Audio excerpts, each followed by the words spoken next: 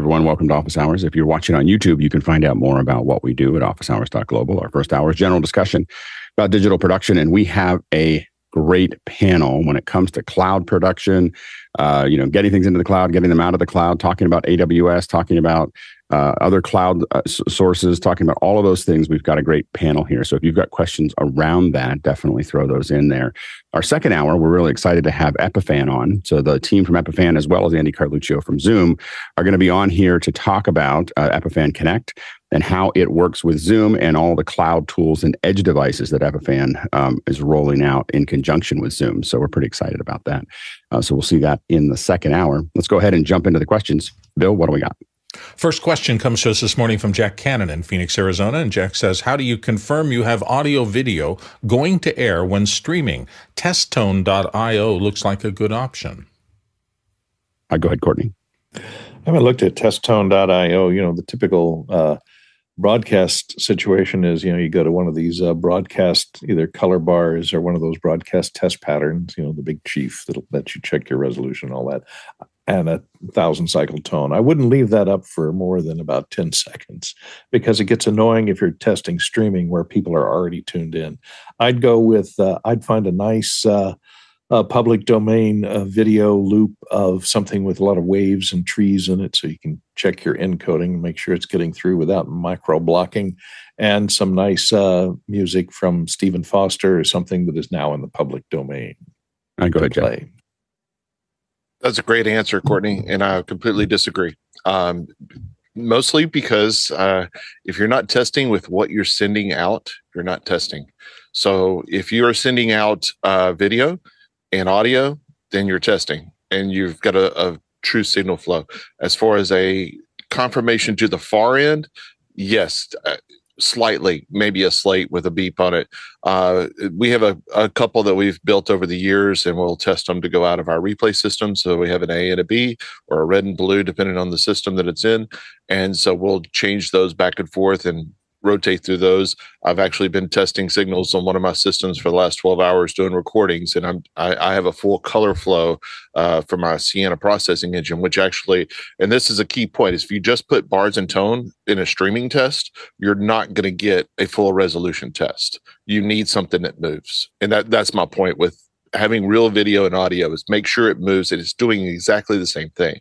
For me, whenever we're doing live tennis, there's not a lot of movement. It's just like one person, right? So that's not as much. But if I really want to push the actual connection, I'll put on this color flow, which is every pixel changing all the time. And so that helps really, really stress the connection. Then you can see if it's really going to break or not. Good, Chris. Yeah, we use we don't have a lot of mechanisms to test anywhere. We've got the stream that goes out in the end thing. And so when we're stressing it, we're not really testing. It's more along the lines of confirming that we're actually getting a signal. And we've got basically, it's a looping pattern that's got a lot of moving elements and some audio to it that confirms that we're sending what we're supposed to see. And if someone tunes in, they know that, okay, the broadcast is going to start soon. Yeah, go ahead, Jonas. Yeah, so it's funny that Testtone is mentioned. That's one of the small tools we built for lineup, where we have multiple streams going to all the different platforms and doing testing. You need to find out, hey, where's something where. So what's really cool is this version has a talk in it, so you can enter, this is channel 1 TX2, and it's going to beep, and then it's going to say its name, and then it's going to beep again. We do that for when we do multi-language routing. We have all the languages there. We have so that way it depends what you want to test. If you want to test your encode, then you need something like Jeff is saying. But if you know your encode is good, and your bandwidth is good, the next thing is to make sure that you have all the right streams going anywhere. And that's where we built this little test site. It can generate tone at any level, left, right, so you can check audio. And then have a color bar in there so you can check on a scope if you're actually delivering the right color. Go ahead, Jeffrey. And it's very important that you test in the area that you're going to go live on. You don't test on YouTube and then go live on Facebook. And you can always test. A lot of these social networks have the ability to check your test before you go live, because you're checking your audio, you're checking your video, but you're also checking your bandwidth, which is also important. That's why I like with YouTube, because then you can right click and go stats for nerds and then see what bandwidth is coming through and how that's going to affect your audio and video overall. So otherwise, things like, for audio, I still like Test Tone's a great one, but I also like Skype. That's still a great one to check to make sure your audio is coming through perfect. And then of course Zoom has the audio and video or the audio tests. You can just definitely check the video from Zoom as well. Yeah, for a lot of us, if we're building up a big stream, oftentimes this is something we build up for days, or at least a couple hours before the event. And so we're trying to run our encoders, as was stated before. We're trying to exercise our encoders in the entire pipeline as much as we possibly can. If I get on site, the first thing I want is internet power, and I get those encoders on. Just turn them on, and because what I want to see in the back end is I want to see my information about, am I seeing any drops? And I can't do that just to turn it on. I want to see if I see any drops over, as Jeff was referring to, 3 hours, 8 hours, 10 hours, 24 hours. Just run it and look at that. Look at the network graphs to make sure that I'm not seeing anything unusual across that piece. The test signal that I send out, at least before it, has bars and tone. You got to be careful with bars and tone, because you can get a strike on YouTube with bars and tone. It's like NBC has it or something like that, or Paramount. So be careful with that. But I use, in general, when I'm streaming out, I do bars and tone. And the tone is important because I'm trying to make sure that the output tone at full volume on the far end is the same as what I'm sending in. So I actually want to know that my levels are correct on the output device, and what it's looking at there. Then I have a sync test. That's usually just some dots that go across to let me know that I'm in sync. Now I have a channel check. I do a lot of stuff that has more than 2 channels. So I might have 514, 714, 916. And so you'll hear me calling out the channels. And oftentimes you'll hear, I have another one where I have a female voice, in this case, oftentimes my wife, that says left, right, left, right, left, right, left, right. And that means because I'm sending out one stereo in the ladder as well as 916 or 514. If you're getting stereo, you hear one thing. And if you're getting surround, you get another. So your channel check, stress, ocean. I shoot a lot of oceans for that. Color test, which is pure colors, red, green, blue. And it's because some things will, especially H.264, will destroy pure colors, and we want to see what it's going through the system. Those are round, and the reason we're doing that is we're looking for aliasing along the edges. Then motion blur / interlace. So I have something with 2 things going opposite directions, so that I can see whether I'm getting interlace anywhere in the path, as well as motion, as well as it's very hard to encode that, and so it's. So I look at that, and so those are the things that I do. That's a test that goes out all the time. And then in the field, as what almost everybody said here, is turn the camera on, like, and start streaming to something that is the same CDN, but it, and let you do it. Now, right before the show, the way we figure this out, the best way to do it is make sure that whatever your content is before the show has audio and video in it, has moving video and audio in it. So your countdown clock should have things that are moving. You should have some music. I know we don't do that in this show, but we do. You hear it talking. So, but you want to hear that, and the best way to do that is a pre-show. So you start off with something that has a little bit of graphics or something that is going to have music and something moving for a minute or 2. Then you go into a pre-show. The reason is if you have any audio in the field that's a problem in the pre-show, you're going to get to it before you get to the meat of the show. So having that's a little bit more of a disposable thing. So that's how we approach that process. Go ahead, Jeff. You got me thinking about testing things with tone. I spent 3 hours day before yesterday checking out a system that we were sending to Zoom. It was one of the large virtual events that we did. It didn't work. And yeah. Zoom's echo cancellation turns off the tone. It does. Yes, it does. We chased that rabbit for hours. Hours. Everyone does the first time. Well, it's not the first time. I'm really slow. I'm from Texas, and I didn't learn my lesson, and then it clicked on me about halfway through. I'm like, wait a second, exactly. I remember that now. Yeah, exactly. All right, next question. Alex Lindsay, somebody with that name from Nevada, California, says, has anyone seen the Elemental Media Connect Gateway? And there's a link to it. Go ahead, Jonas. Yeah, so it's an interesting thing. They're basically building a. You see it in a different name. Some call it a venue gateway, where you're able to uplink multiple streams. But this seems to be more on the delivery side than the production side of the workflow. It allows you to grab multiple multicasts and uplink them to the cloud, where you then can put that to your distributors. So pretty neat. Hopefully we'll get one that also allows us to, I don't know, get NDI or SDI or sources like that and uplink them to NDI, SDI in Media Connect. Yeah. So the big thing here is that a lot of us have been asking Elemental for this for a long time. And what the issue is that we get everything into the cloud. We might have a link, the Elemental link, or we have something else.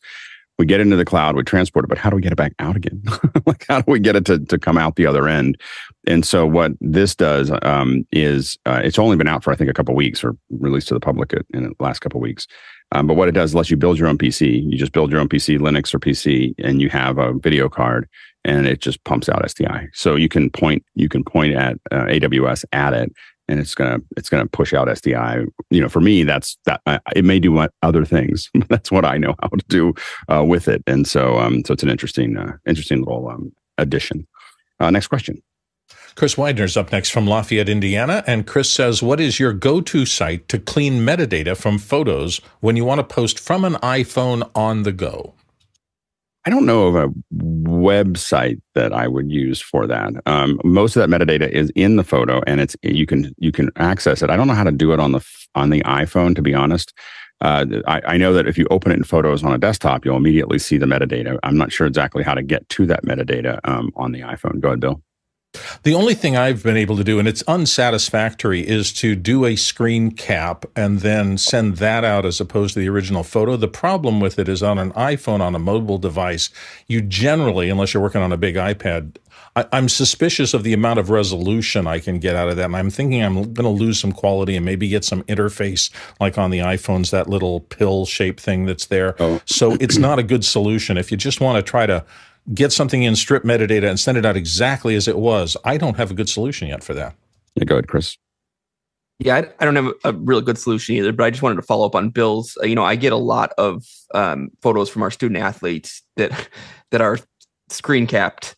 They pulled it up and they've just screen capped their iPhone. And so it's got all the bars on it. And so that's a good way to get a photo out that doesn't have any metadata on it. But if you're going to do that, just make sure that you're cropping out all the iPhone UI. Yeah, go ahead, Jeffrey. So if you're on an Apple device, there is an app called EXIF Metadata where you can change, you can rename, and you can remove all metadata. I'll put the link in Makana. All right, next question. Next question comes to us from Paul Wallace in Austin, Texas. And Paul says, Google researcher in leaked doc, quote, but the uncomfortable truth is we aren't positioned to win this arms race, and neither is OpenAI. While we've been squabbling, a third faction has been quietly eating our lunch, close quote. Please discuss. Go ahead, John. Yeah, this article came out this week. This is mostly clickbait, this article. They're talking about Stability. Stability.ai is the largest open source platform on the market. They've talked about, and Paul's got another question here that's almost identical to this one. Stability is working on some less resourceful large language models that will run on a phone, but we're a long way from that. We're actually playing with some of those models right now, but Google's not showing their hand yet. They've got a lot of stuff under the hood, and OpenAI with Microsoft behind them. There's two powerful guys, and we're just starting. So I think this is mostly a clickbait column. Go ahead, Courtney. I don't know if this is related, but there's been a lot of stuff in the news lately about Jeffrey Hinton, who was deemed the father of AI, who left Google to protest, to promote slowing down development of AI. But he says it's really not possible.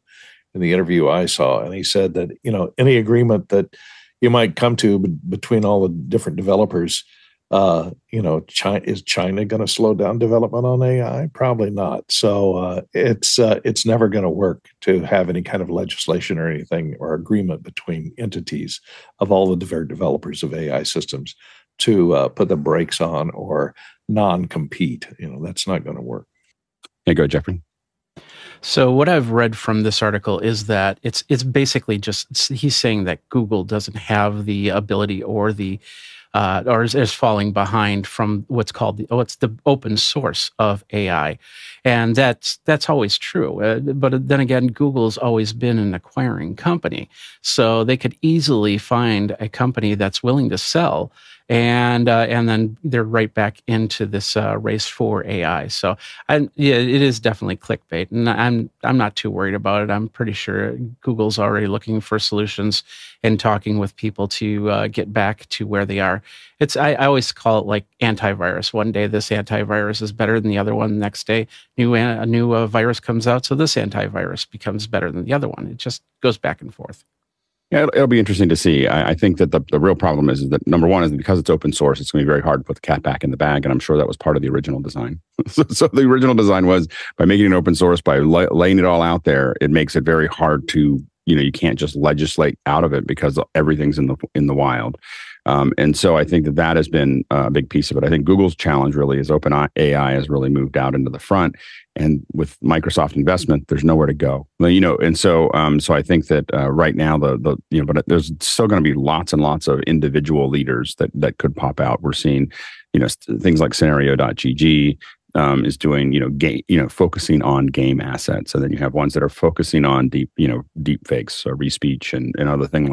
So there's lots of focuses that are still going to be popular. They will all get gobbled up over the next 5 or 10 years, and so we'll end up with 2 or 3 behemoths. But I think it'd be very. I don't even know if our legislators are technically capable of having creating a law that would do this. I mean, so it'll be really interesting to see. Next question. Graham Cardwell in Belfast, Northern Ireland's up next, and Graham says, I'm trying to capture a short interview clip off a TV news website. It's only 20 seconds long, but how do I capture both vision and sound? I know I can screen capture on my Mac, but that's vision only. Any apps you could suggest? Go ahead, Chris. I'm not on Mac, I'm on PC, but the app I use is on both, and I use it. It's called Snagit by TechSmith, and it's a great tool for screen capping, for capturing anything on your screen, whether it's a still or a video, and then you can draw things over it and whatnot if you want as well. Yeah, go ahead, Bill. So the two that I often go to on the Mac are either just regular QuickTime, and then you use Loopback to pull the audio into a QuickTime capture. Loopback's a great tool to have. Loopback and its companion piece are kind of daily users for me. The other way I do it is Screencast will allow you to pick up your system audio and save it into a screencast record. So those are two solutions that work. Courtney? As I always say, get you a standalone capture box that records onto a USB stick. It takes HDMI. This one happens to take HDMI or analog in if you want to capture some old VHS tapes onto a digital format. But this just plugs into anything that has an HDMI output and can capture and encode an H.264 and delivers an MP4 file. I always have some of these hooked up to anything in my stream. So if I see something, you just hit one button, it records. Hit the button again, it stops, and you get a 1080p recording that's suitable for upload to YouTube or use in any of your speeches or anything like that. Yeah, and on a Mac, you have to be careful because a lot of screens will go black when you try to capture them. So it's in the operating system to protect copyright. So if you try to do that with, for instance, YouTube TV, this just happened recently. I mean, I don't know whether it was YouTube, Chrome, YouTube, or Apple, but now if you try to capture that screen, it goes black. But if you run it through an external recorder like Courtney's, I use a Pix 240 because I have one laying around, but that's about as much overkill as you could possibly have to capture something there. But H.264 capture, you can just hit record and get it. And it really, if you're going to do any amount of this, you want a hardware recorder. Go ahead, Courtney. Yeah, that's a DHCP is what Alex is talking about. And that, of course, only exists on digital inputs from the HDMI cable. That's why the analog inputs are cool. If you do have analog output on any of your video equipment, that has no copyright protection. But a lot of these little capture recorders have a secret. They say it supports HDCP and will not record something if the copyright bit is set in the digital stream, like what Alex was talking about, because several of the streaming devices like Chromecast or Fire TV, et cetera, may set that copyright bit on everything that comes out of it. So it can only play into video monitors. but there's a secret way to turn it off on a lot of those. You just hold down the record button for like 10 seconds and it suddenly will pass HDCP encoded stuff through. So look on the forums for the particular hardware recorder that you got and see if there's a way to defeat the HDCP. If there's not, there are some splitters that are available from China that they don't mention the fact that they do that, but an HDMI splitter that will strip off the HDCP so you can record instead of getting a black screen. Next question. Next one comes to us from Paul Wallace in Austin, Texas. And Paul says, discuss these open source personal AI developments, scalable personal AI, responsible release, and multimodality. The science Q&A was trained in an hour that rival Google and OpenAI. And I guess this was sourced from another leaked doc. Go ahead, John. Just go read everything that the stability guys are saying, and the CEO Emad is quite a smart guy, and he'll give you a glimpse of what they're working towards. The other community site is huggingface.co. You can bounce around in there and look for hours and hours. Hugging Face? Is that what they really? Hugging Face. All right. Next question. Somebody came from branding at a diaper company, probably. Yeah. Alexander Knight, Vancouver, BC, here on the panel says, even though some YouTube creators use high-end cameras, I noticed color banding due to compression on their colored backdrops, which ruins things. Is this just a YouTube issue that cannot be avoided? Go, Jeffrey. No, actually, what it's probably happening is, first of all, there are some creators out there that really just don't care because they've got thousands of people watching them on a daily basis. They're churning out content left and right. They probably have an advertiser that says, hey, we got this LED light and here you go, and put it on there and talk about our show. And they don't care what it looks like on YouTube. So, because they don't really watch the show, they just know that they're going to get a lot of clicks and they're going to get a lot of cash off of that deal. So they just put out their content and go from there. It's all about the encoding, how you encode that and post it up to YouTube. You should really research what YouTube uses for their encoding and then follow those numbers if that's where you're going. Of course, if you're posting to YouTube and TikTok and Facebook, they all have different profiles that you also have to be concerned about from there. But it's also about the device that's being watched on. Older TVs, if I have a 2012 machine, when I watch my YouTube videos on that machine, the video just looks horrible because it does not have the right monitor, it does not have the right graphics in there to really hold the colors that I have, or at any YouTube for that matter. So those are some of the factors that are involved in that. Yeah, there's a lot of things that happen generally in gradients. So colored backgrounds are gradients, and the problem is that you are traveling you're going very, very slowly over a long distance, in the curve. And the question is do you have enough steps in the 8-bit / compression to describe that there? So if your gradient is too subtle, it basically can't get to the next part because it'll say, well, it's this color until the next color until the next color. And that's what you're seeing in banding, is that it can't, and compression will add that as well. And so if they upload 10-bit, they actually should be able to, you can upload 10-bit to YouTube and you will get a 10-bit output, and you can get rid of a lot of that banding, but most people don't know how to do that. So you don't get that 10-bit doesn't get uploaded. And the big thing is not to put gradients behind you if you can avoid it, if that's something that matters to you. In Zoom, we have the same challenges because it's of course getting compressed for WebRTC. So that's the the other challenge there. But yeah, gradients are a little bit of a challenge. It's one of the reasons that I kind of moved away from gradients a little bit on mine, was because of that challenge there. Go ahead, Alex. Yeah, just a quick question. Hopefully I'm describing this properly, that it actually, what I was seeing was color banding, but somebody just had like a plain wall behind them and they had lit it. So it was just one solid color, but I could see like swirly artifacts there on the wall. It just has, swirly artifacts. I'm not sure exactly what that is, but generally any change of the color or the brightness over a long distance, but not very much color change, is going to create banding in an 8-bit space. Go ahead, Courtney. Yeah, the other thing you can see if it's a solid color is macro blocking, which it will try and maintain the same compression in the same smooth area, but as over time you'll see it recompressing, you'll see little blocks of squares that are kind of dancing around in the solid color behind them, and that's a artifact of compression. And it may not just be on the encode, it may be on your decode. If you've got a lower bandwidth, a lot of times YouTube can switch to a lower bandwidth player, and it'll switch between its different encodes to a lower bandwidth one if you've got a lot of network congestion on your node that you're hooked up to, because it measures your speed of reception and switches its bit rate accordingly to a lower speed compression to get through. Next question. Next one comes to us from Tlaloc Lopez Waterman in Salisbury, Maryland. And Tlaloc today says, has there been any movement on feature requests with Unity Comms? He's interested in more PLs and possibly an API. Go ahead, Jeff.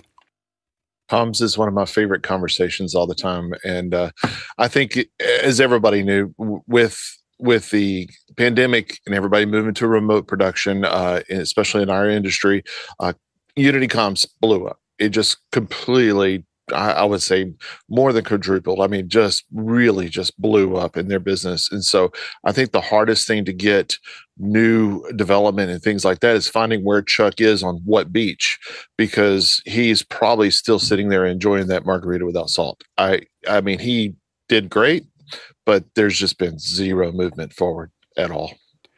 Yeah. The hard part is that it's really inexpensive. So Unity is really inexpensive. So you have to jump to the next thing, and the next thing is a big jump up. So that's been what's kept a lot of people on inside of Unity. I think that they fundamentally believe that that's the correct number of PLs. I don't think that this is a technical limitation. They just don't think that it's important. And so as a result, I don't think that we're ever going to get anything better than what we have now. I mean, we'll see minor adjustments, but I will be blown away if we see anything significant come out of this. Go ahead, Chris.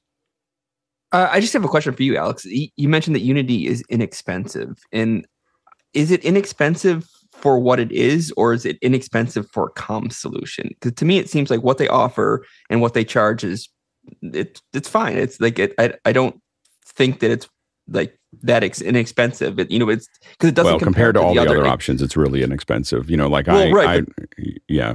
But the other options are way more feature rich and better. And so, do you know what I mean? But I mean, so the value's there. If you're, so when I'm doing, when I'm doing some of the bigger shows that we do that I need more control, of course, I use ClearComm for those. And some people use Readle for those. Other people use RTS. RTS tells me that they're from a truck. It's like, oh, you're from trucks. And ClearComm tells me that you are from events, and Readle tells me that you have a lot of money. So those are the three. That's how I know who I'm dealing with by what piece of hardware they put in front of me. But the big thing is, when you start getting into real productions, you need more PLs. You need more PLs available to you in front of you. You want some of them to be hardware where it makes sense to make them hardware. You can have, but it's great to have some of them that can be on a PC and for a long time, one of the problems we had was that ClearComm didn't have a PC and Mac version, so that but they have it now.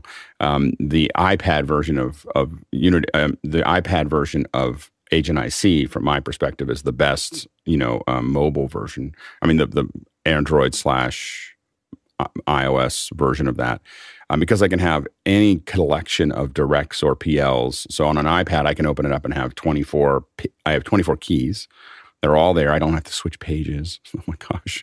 Anyway, and they're all there, and I can have a group of directs, PLs, whatever I want. I can build those all in. It's a lot simpler.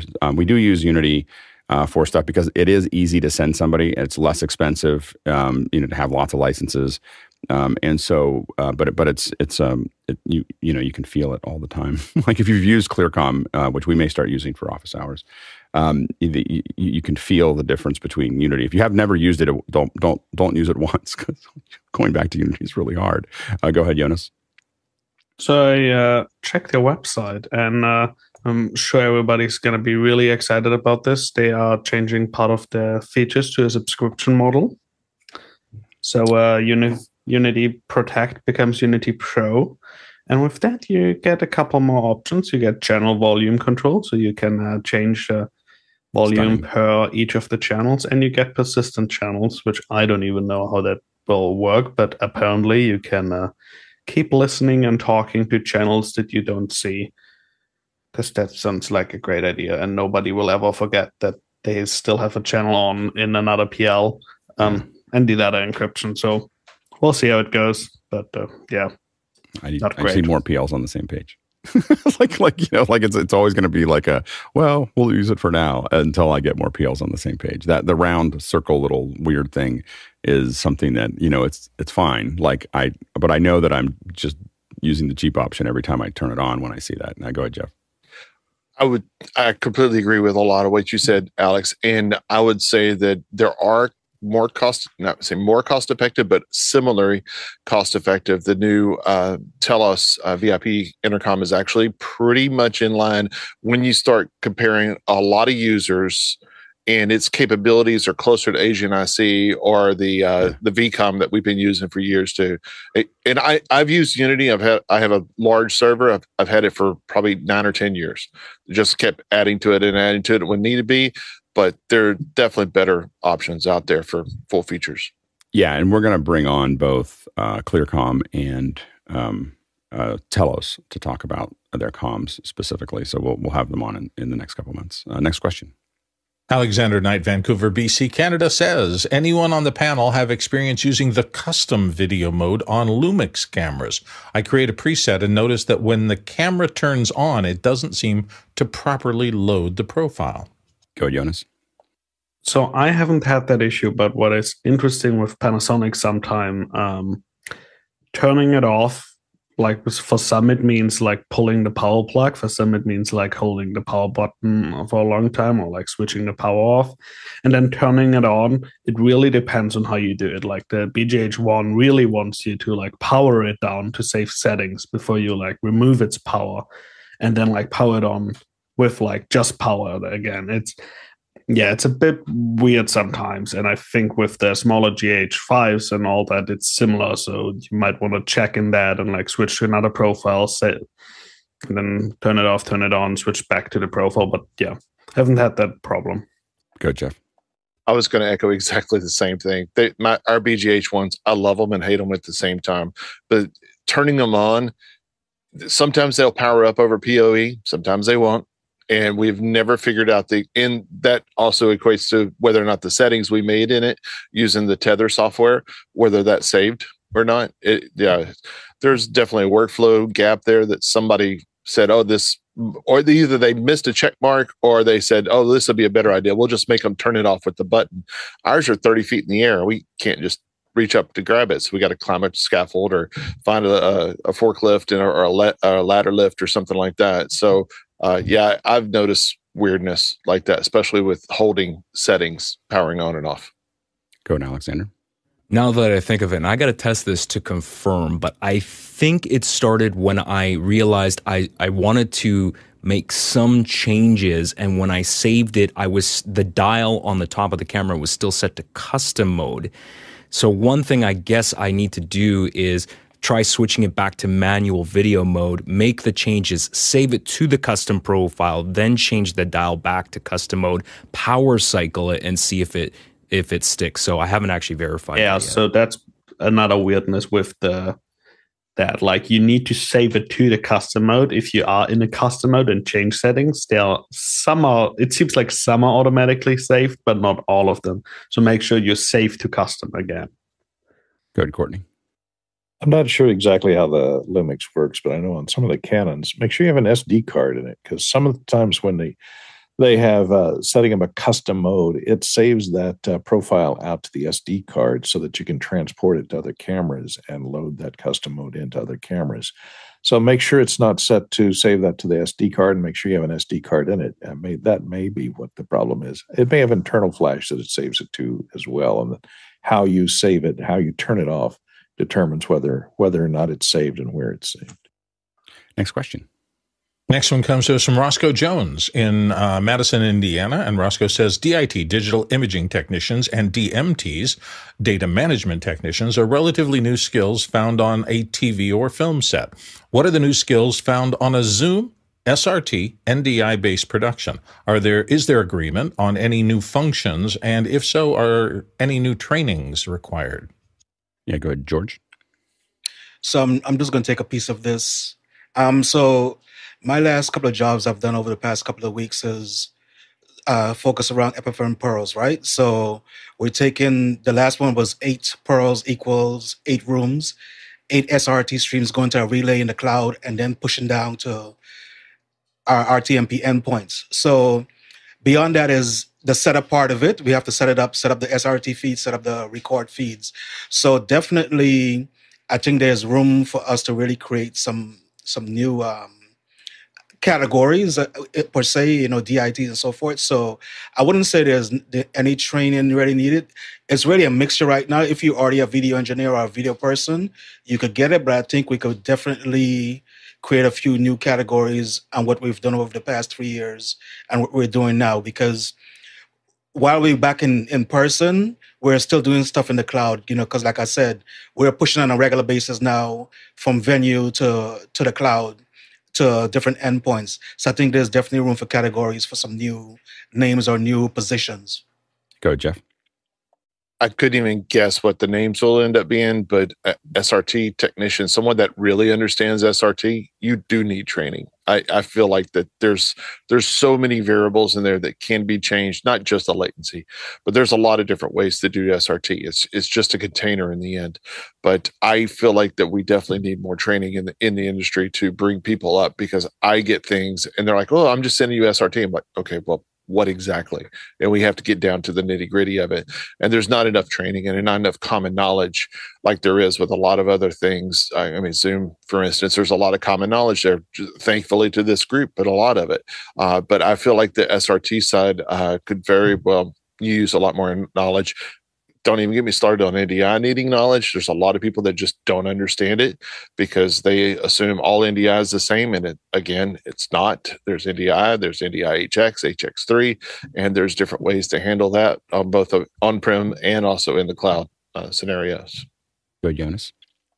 I think we'll end up with a network engineer role who is specific to broadcast. One of the things that I keep finding is broadcast and production runs a little different than like most day-to-day operations, because we have 1 hour outage within a year is fine for most people. Like if you run an office network, a 1 hour outage during a live stream, not really a thing. So we have all these different processes that are reliant on, it's fine if it fails like 90% of the time, as long as it stays for those 3 hours that we're live, it stays on. So there's a totally different mindset of like, hey, we need to keep the ship running for 2 hours. And those 2 hours, they need to be guaranteed. And it's not like, oh, yeah, if it's down for an hour, we'll call a technician. He comes in 3 hours. So I think networking is going to be like a huge challenge. And then, like Jeff said, actually like more knowledge of codecs and like what's actually in the packets. Like, how often do I, like Jeff, get told, hey, we're sending you an SRT feed? I'm like, great, what are you sending? OSC over SRT? Like, is it TS over SRT? What are you sending? And I think that's going to need to come in more and more. And hopefully vendors are going to start to pick up like the right way to talk about things like that and bring up that knowledge. Because right now it's, SRT, and then it's not compatible, and then everybody's confused. You go, George. So I agree with Jeff. The person I was just working with, Mookie, who worked in the back end for the last Japan Olympics, and he really started to hurt my brain a couple of days ago because he started to explain to me what Dante really is and how you have to know clocks and know how to match it with SRT and really he started to break it down for me, man. I did not know that you really need to really understand Dante on a larger scale and SRT and being able to get your video down to a real science. So definitely, I think there's some education to be had. Yeah, I mean, especially when you start doing network audio or video, you just there's just 1,000 things that's why broadcasters go, well, we'll just use MADI because then they don't have to think about a lot of those things as they start moving audio around. But I think a lot of times what we try to do is also focus on devices that we can control remotely, so that we don't have to put a core expert on the ground for every show. So we need somebody who understands the networking and can get things done. But as soon as everything lights up, I want to be able to have somebody else remote in and do the work that needs to be done. Oftentimes, because it's just a lot more scalable. Go ahead, Courtney. And as far as on television production or film production, this job, DIT and Data Manager is a moving target between different locals. If it's a union shoot, Local 600 has tried to claim it for a digital imaging technician. Of course, they're adjusting and storing the image and making adjustments to on-set monitoring for the DP. That is a Local 600 job.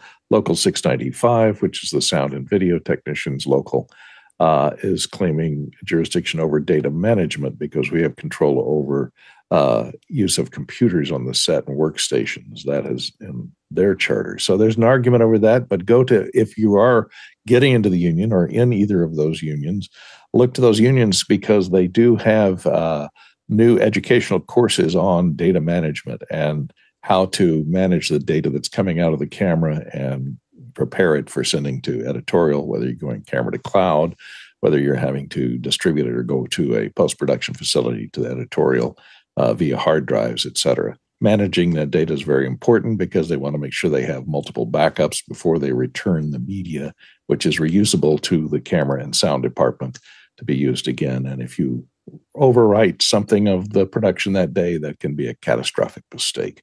And most of them, there's special software designed for data management on set for doing those tasks that prepares transcodes, prepares projects for delivery to different people, for executives to view at home and to editorial for them to edit with, et cetera. So check into your local union if you're in a union that handles that 600 or 695. Does 695 handle those things? Is that where that sits? Well, there's a lot of grievances been filed over that. There's debate. I don't know where it goes back and forth, and I don't know where we stand now. 695 can do data management. Imaging stuff, digital imaging is Local 600, which is the Cinematographers Guild. Right. They handle that generally. But for a long time, there was no classification for DIT in either one of those locals. So it was kind of a toss-up to freelance people. And I think that a lot of DITs came from 600. So I think that might be part of the situation is that they were camera operators. I know a lot of the DITs that I know in Northern California are former or are 600 and then ended up in Local 16 or whatever, but are generally are stepping on both areas. Go ahead, Jeff. I just want to say thank you, Courtney, for reminding me why I like living in Texas and how different it is and why I don't want to be around the film and TV Local industry. 600 covers Texas too, Oh, you guys, man, you make it so complicated. Randy does the video stuff. Just get Randy. He copies it all. All right, next question. Next question comes to us from Tlaluk Lopez Waterman in Salisbury, Maryland. And Tlaluk this time says, Alex, your appearance on this week's MacBreak Weekly looked great. Was that your Sony camera with available lighting? It was pretty much my Sony camera with available lighting. So I have to admit, I've gotten pretty addicted to the Sony camera. And so I was like, I could take a webcam, but I was like, but I could just put the Sony in the, it always makes it more stressful the day I come back. Like today, I was like, I get up, I'm looking through the questions and I was like, I look up and there's no camera. I was like, I got to set the camera up again. So anyway, but yeah. So what happened was I was at a facility that had and so I found one of the edit room had a open window, so I was able to open the window up, and then I do carry the little 6Cs, the nanolight, the Nanlite 6 Pavo tubes. And the desk that there was a 4ME sitting on the desk, but the desk is metal, and so you just stick them on there, and they just snap to the desk. And so So I have a little bit of fill coming from two Pavo tubes, and then otherwise it's a giant window. Like the window is 6 feet high and 6 feet wide, and it was looking out like it was a nice scene. It was a scene of the Hollywood Hills, that was there. It was a respite of like a couple 18-hour days, so that I was down there. So I couldn't really even get out of the facility other than to jump into MacBreak from there. So that's what that was there. Next question. Funsak Dorji of Dharamshala, India says, greetings. How much would it cost to use AWS Elemental to stream at 1080p 60 for 1 hour? Can AWS Elemental boxes be used as a regular encoder to stream to YouTube and or Facebook? Go ahead, Jonas. So, kinda. The boxes are only uplinks to AWS, and then you can stream from AWS on. Pricing wise, this is where it gets a little complicated. You will pay about 30 cents per hour on the output on an up to 10 Mbit 30 to 60 FPS HD stream that is standard quality, which means AWS has some enhancements you can do on the codec, but you don't need that generally if you don't know about it.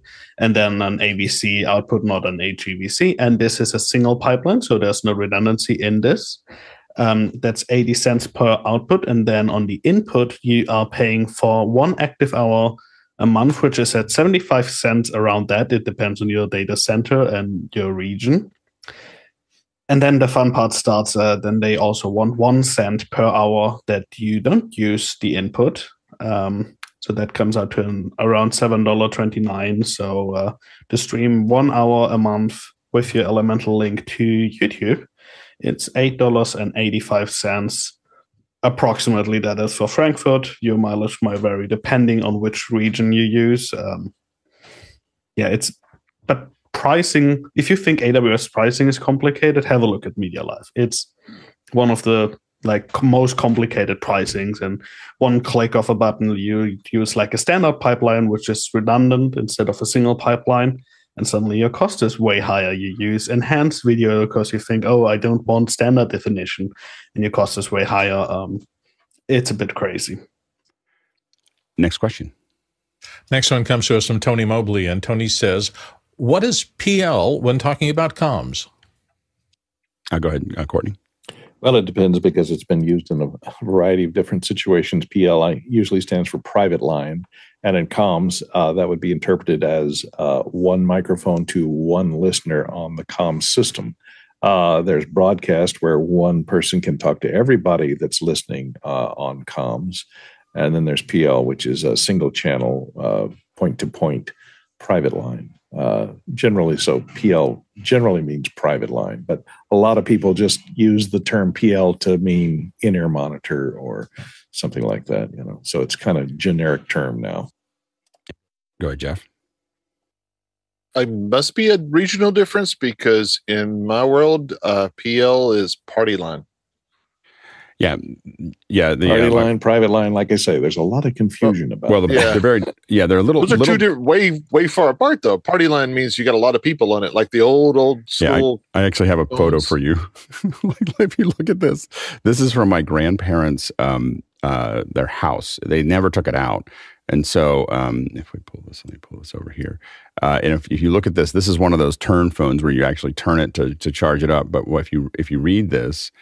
It says, when making a phone call, if the line is not in use, replace the handset on the hook and give one short ring with the bell crank.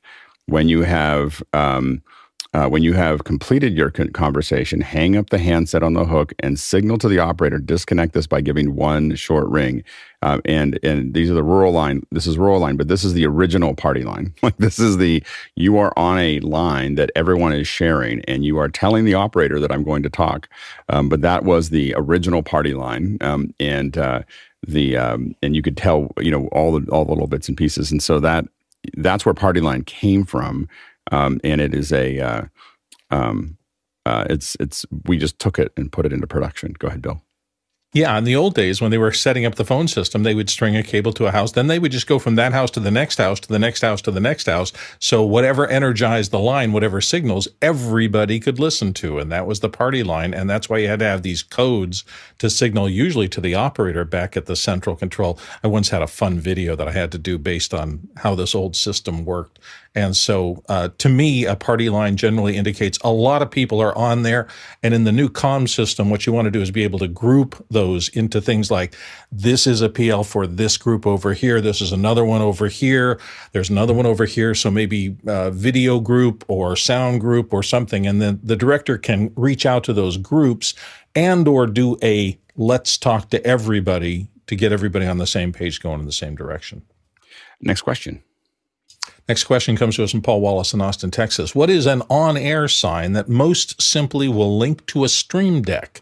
Low cost, easy to use, or important? Go ahead, Jeffrey. So on-air signs are just basically light turn on, light turn off type signs. So there's a lot of them out there, and some of them have remote controls, some of them don't. But nothing that I've seen that has actual Wi-Fi control over it. So to do this, you'd either have to build your own at this point, or you do some simple things like, for instance, you could get one of those plugs that connects up to your Wi-Fi, and then you can control. Some of them do have native to the Stream Deck, and some of these systems you'll have to do something like set up an IFTTT to get it to work with the Stream Deck to go from there.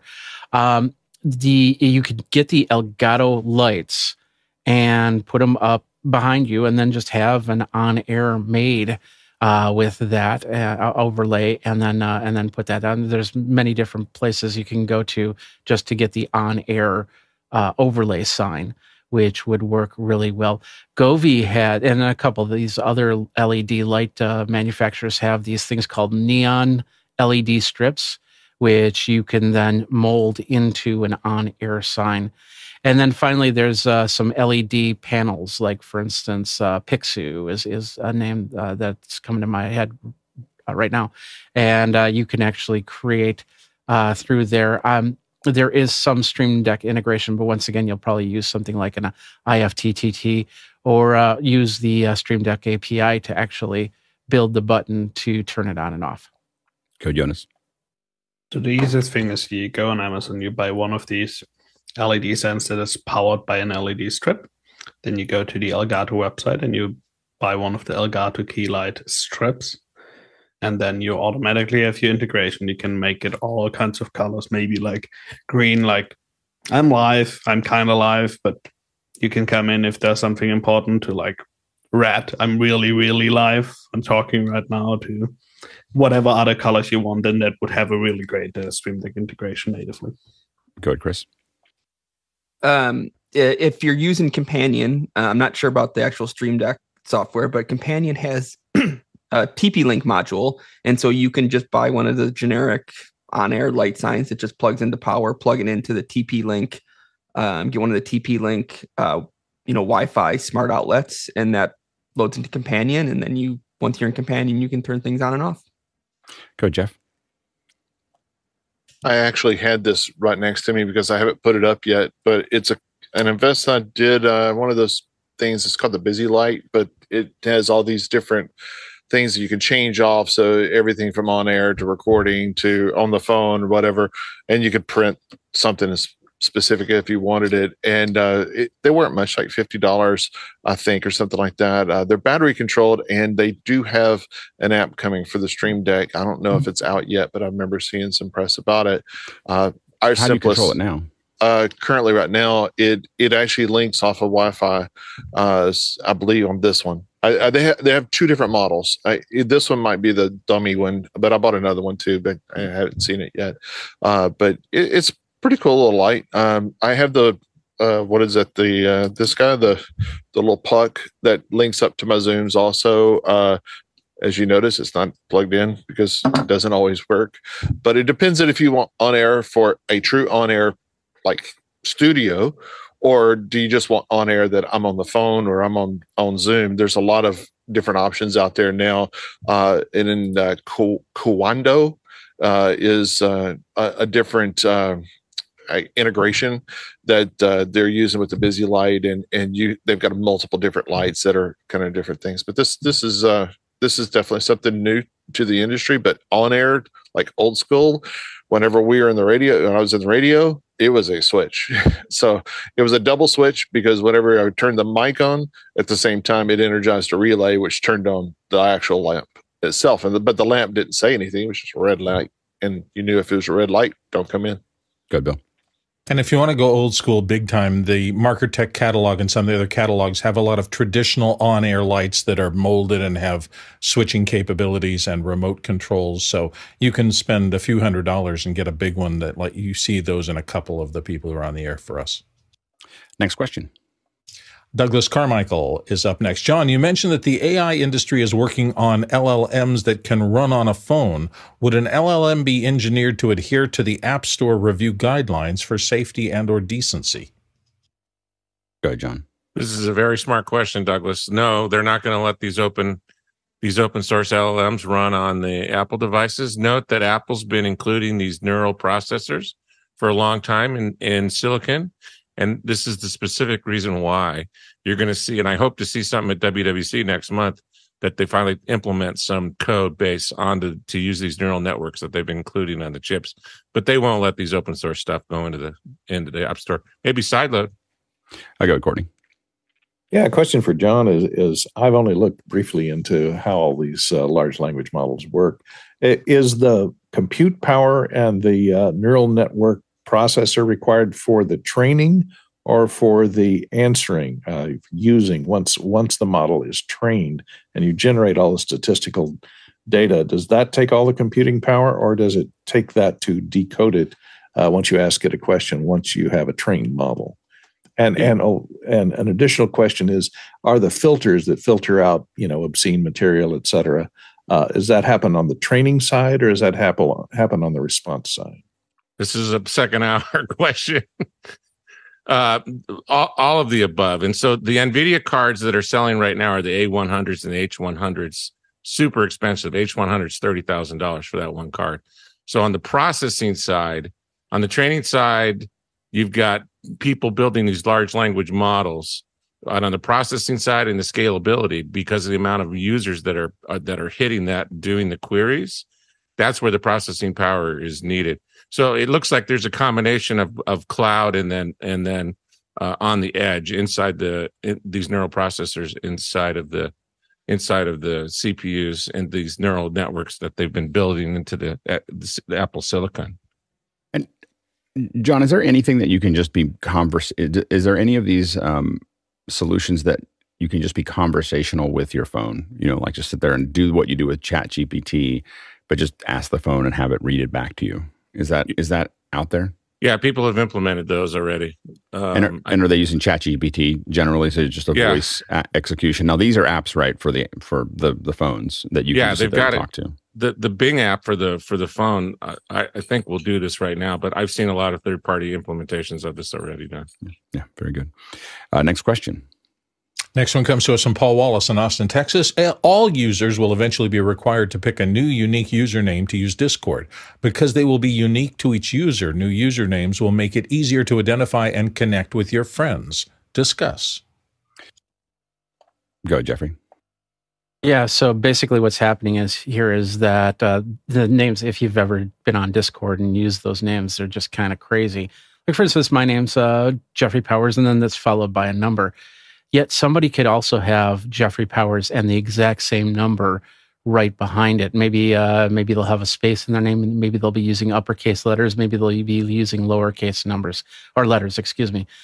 So what they're going to do is they're doing the address symbol or the @ sign, however you call it, just like with Twitter does, just like YouTube just did, Facebook, all these others, to pretty much put in a conformity approach. And so if I get Jeffrey Powers, nobody else can have Jeffrey Powers. They might have Jeffrey Powers 01 or 37296 or whatever. But my username will be my username. I think it's a great idea in this ever expanding Discord environment, especially when you can call up a server, kill a server just as easily, and they just need to keep their database in check so everything just doesn't mess up one day, and then next thing you know, we can't use Discord. Go ahead, Jonas. It's the same thing that YouTube is doing. They're rolling out unique usernames, but there's still going to be a display name and there's still going to be nicknames. So you can choose a username that works for you. And the main thing that they're doing is they're dropping the identifier after your name with the numbers, because that one always had to be unique with the key of your name. That's a basic what is happening, and they're rolling it out the same way that YouTube did. So the longer you've been on Discord, the earlier you get to choose your username. So they're rolling it out from the back. Yeah. Next question. Next one comes to us from Tony Mobley in Noonan, Georgia, and he says, is it possible to use an Apple Watch and AirPods only to listen to office hours while walking? Go ahead, Bill.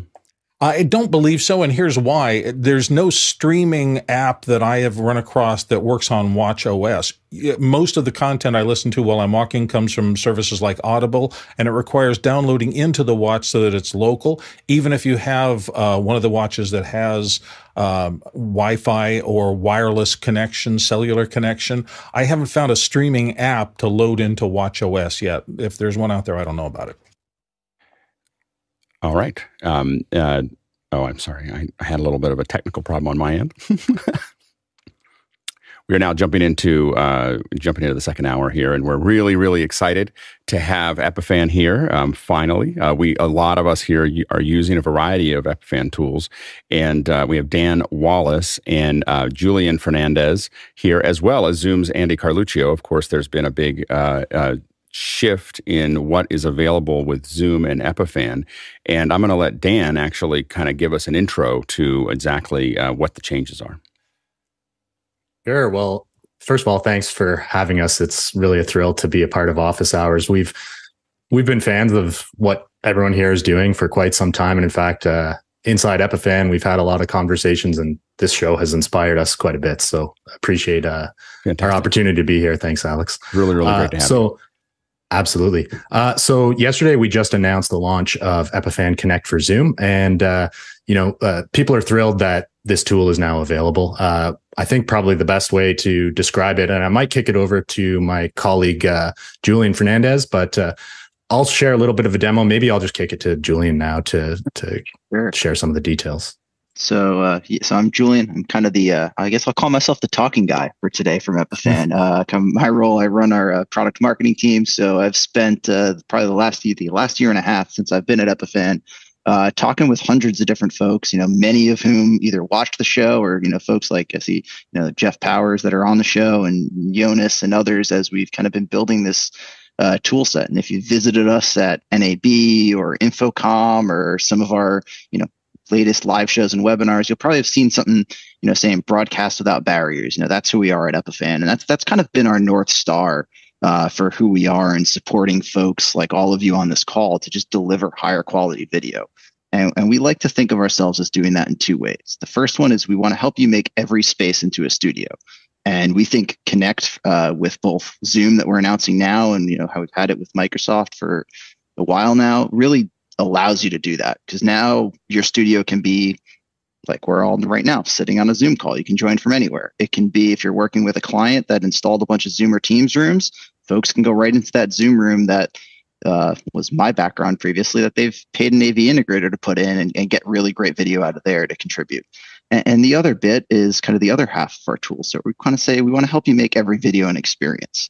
And that's where we look at things like Pearl, tools like Unify, like Dan's going to walk us through today, that you can take those ingest points, whether they're Zoom, whether they're another encoder, whether it's a physical camera plugged into that Pearl, and you're going to be able to create these great layouts and really produce a show using this tool set. And we see all these parts as kind of real building blocks in a tool set that we enable folks like all these media practitioners on the call and that are listening and watching today to really build a workflow that works for you. Because I don't want to come in and, Dan and I are going to show you what it looks like to do the workflow in our tooling. But hey, if you have a production tool that you love today, whether you're a vMix guy, whether you're using, Grass Valley Suite or anything else, cool. You can replace our production tool with that one and use Connect to feed Zoom folks in as sources. And that's really what we want to do, is we want to keep continuing to empower you guys to deliver that best quality video and make every video an experience using these building blocks. And the fun part, as you'll see what Dan's doing, is it's all cloud powered. So you're able to connect and manage your pearls literally from anywhere. One of the fun things, Dan's going to take us through how he did that show at NAB with Andy and Nick and Steve Vonderhaar from Futurum Group. And he was in Ottawa in his house. We didn't want to make him come into the office at, I think it would have been like 2 a.m. or sorry, until 9 p.m. The 2 a.m. one would have been Barcelona at ISE. So he sat in his office at home, and he ran a remote studio from across the continent and across the world, completely in our cloud tool set. And that's really the power of this building block approach, that you can choose what you need to make your show work, and it all works together seamlessly. So you can be anywhere and make it happen. So I'm going to let Dan, rather than talking too much, I'm going to let Dan take us through how he does it. And hopefully that'll inspire some questions from you guys, so we can keep the conversation going in the second hour. Go ahead, Dan. Okay, thank you. Why don't we switch? I've got an over-the-shoulder camera. If we can switch to that, I can kind of show you what I see a little bit here and walk you through my workflow that we used for our NAB production suite. So you'll see the Dan OTS camera. There we go. So over here on the left, I've got my Zoom call. Here in the center, I've got my Epiphan Connect dashboard. And over here on the right is my switching tool with Epiphan Unify. But this could be any switcher that you prefer to use.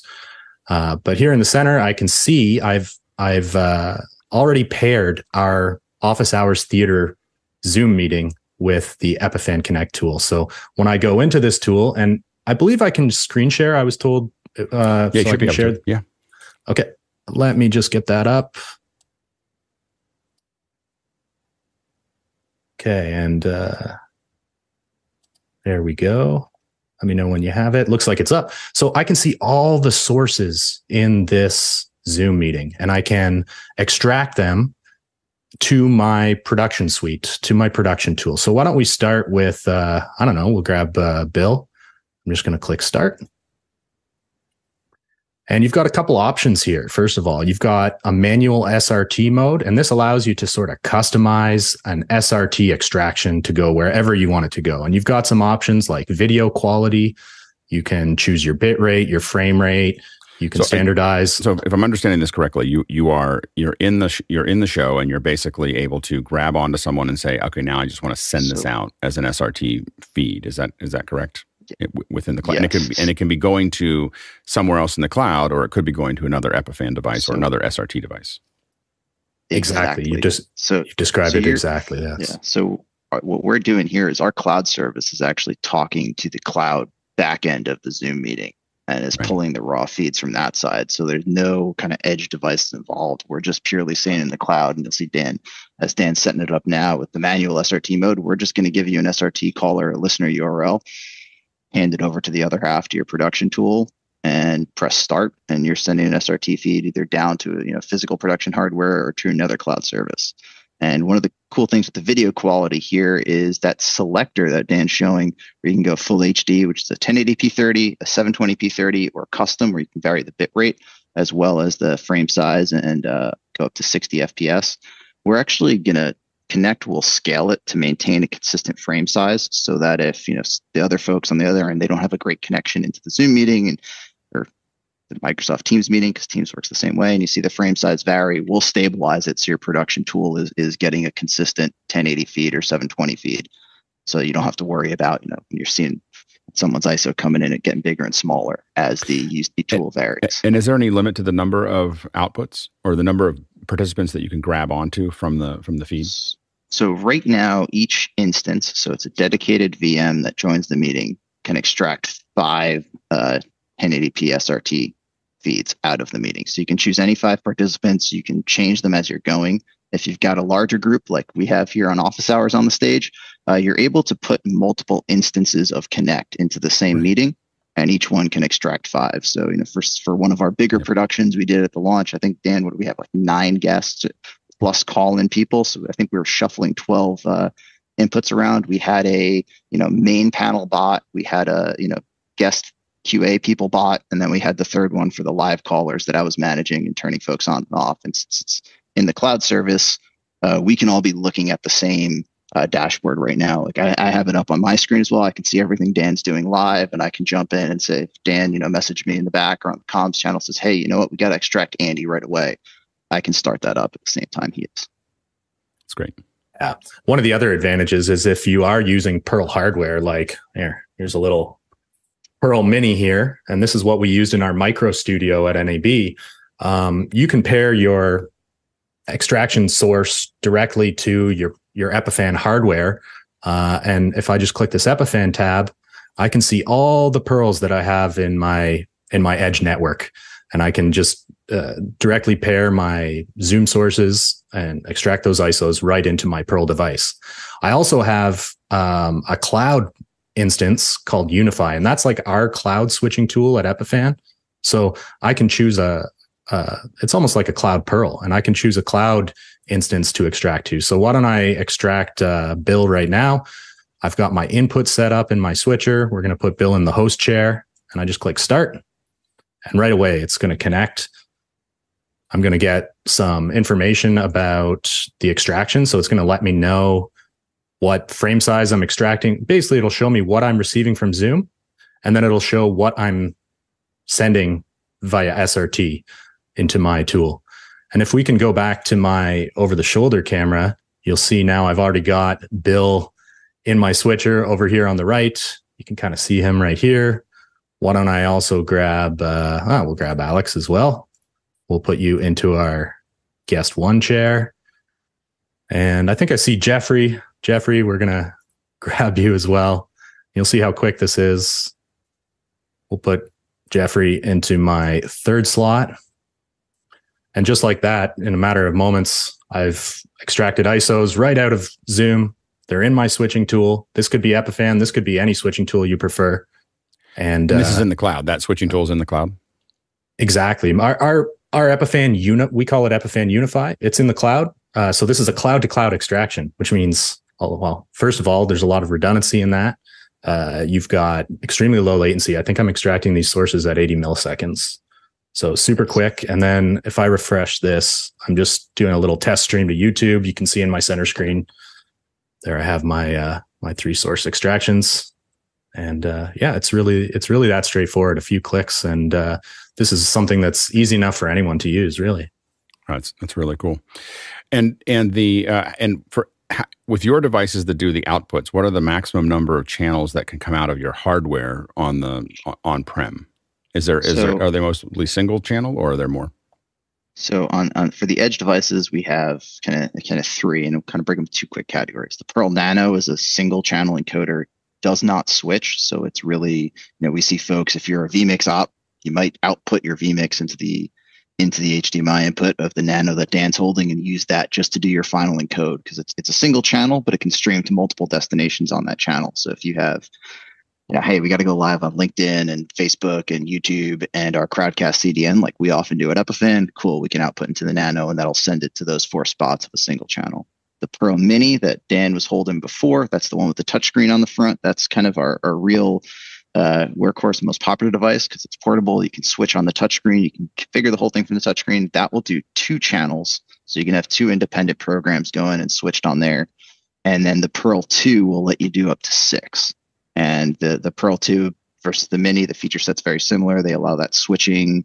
Pearl 2 does add chroma keying and just more horsepower, so you can be doing more at once on the device, because we do we do a lot in software on the devices themselves, so that bigger processor, larger box lets you do a lot more than the Mini would. But I'll just add, with something like a Pearl 2, you could run a full show on a Pearl 2. And we do that all the time. You can do switching, you can record your ISOs. It's got a hard drive built in. You can pair it with some network storage as well to make it really easy to grab your ISO recordings. So really what I find great is, like, you can kind of use these building blocks to create the production workflow that works for you. And we're not at Epiphan, we're all about universality. We understand that many people have a production workflow that already works for them, and we're not looking to entirely replace it. Take the pieces you need and you can optimize what your workflow looks like. That's great. We've got a lot of questions stacking up, but we're going to go ahead and in the panel, if you raise your hand in the panel, if you want to ask a couple questions before we get to the producer questions. George, what do you got? Good morning, Dan, Julian. So obviously our heads are spinning right now. So I'm thinking we're in the cloud, but if we wanted to bring down a guest, I know the pearls only do one way right now. Can you see us being able to decode that information to put out to a projection system or to a hardware switcher on premises?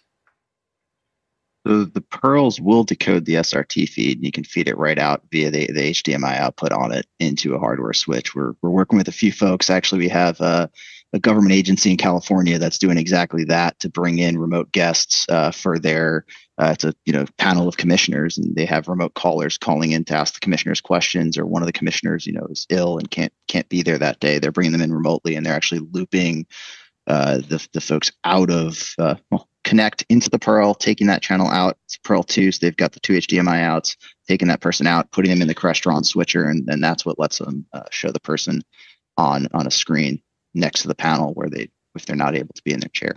How are we handling audio on that output?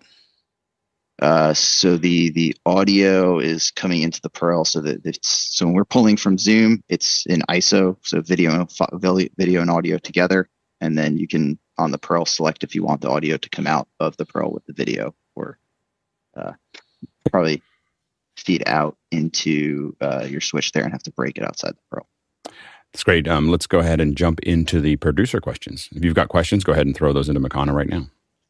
The first one comes from Jack Cannon in Phoenix, Arizona, and Jack asks, can you show how you can send the stream to multiple destinations with multiple channel brands? For example, when you're doing a collaboration with another YouTube channel. Sure. So that's probably happening on a Pearl or on the Unify side, because that's the production tool that's creating the final output. Connect, as we said earlier on, is it's that capture tool. It's just getting a raw feed out of Teams or Zoom and putting it in your switch. So Dan will take us through I can show a little more. I'm going to jump into Unify on my screen share here, and maybe I can kind of show that a little more directly. So what's happening here is you have the Connect, and that's going to grabbing onto any of the Zoom channels and then sending them out as SRT or sending them to another device. And then to get it to YouTube, you would need to use the Unify, right? So that you're going to send it out. Unify, Pearl, vMix. Right. Whatever your production tool is, that's where that final mix and stream is going to happen from. Connect is it's an ingest tool. It's turning all of us into independent feeds that we can put into whatever production tool you want to use. In our Unify switching tool, you can set up as many streaming destinations via RTMP that you want. So right now I'm streaming to one YouTube channel, but you could very easily send it to several YouTube channels, or if you have other CDNs, send that RTMP as many as you need. That, and because it's in the cloud, you're not bandwidth capped, right? So you can really send some high quality RTMP outputs wherever you need them to go. That's great. Stream SRT as well out of Unified. Kind of like the same choice you'd have on Pearl. So we do a mix of SRT, RTMP, and HLS dash out of it. Yeah, I was just going to add that we have a lot of streaming protocols that we support. RTMP obviously, but MPEG dash. We also support H.265 encoding. So if your CDN can support H.265, you can use that as well. Next question. Next one comes from Georgie Kennedy in Washington, D.C. Are there many variations of Pearls, and which are best suited for multi-channel, PIPs, and switching? I think we touched on this a little bit earlier. I think for those three things, multi-channel, PIPs, and switching, you're going to be looking at a Pearl Mini or a Pearl 2. The Pearl Mini is going to be able to do 2 channels with PIPs and switching. The Pearl 2 is going to do up to 6. And if you're going bigger, like what you see with Dan sharing on the screen, we've got Unify. That's kind of the cloud version of that software stack that's going to let you do all of that in the cloud if you're using remote sources. The Nano is that single channel real contribution encoder. So that actually pairs amazingly well with Unify, because you can have a fleet of remote managed hardware, and you'd be sitting in your studio like one of our customers does in Chicago, and sending all those feeds right back. And if you want to do it all in the cloud, into Unify or into your production switcher there in your studio in Chicago, and you're just managing that Nano from the desk there. All you need the on-site tech to do is connect an SDI or HDMI input and a network, and you're up and running, and it's a remote controlled little contribution encode.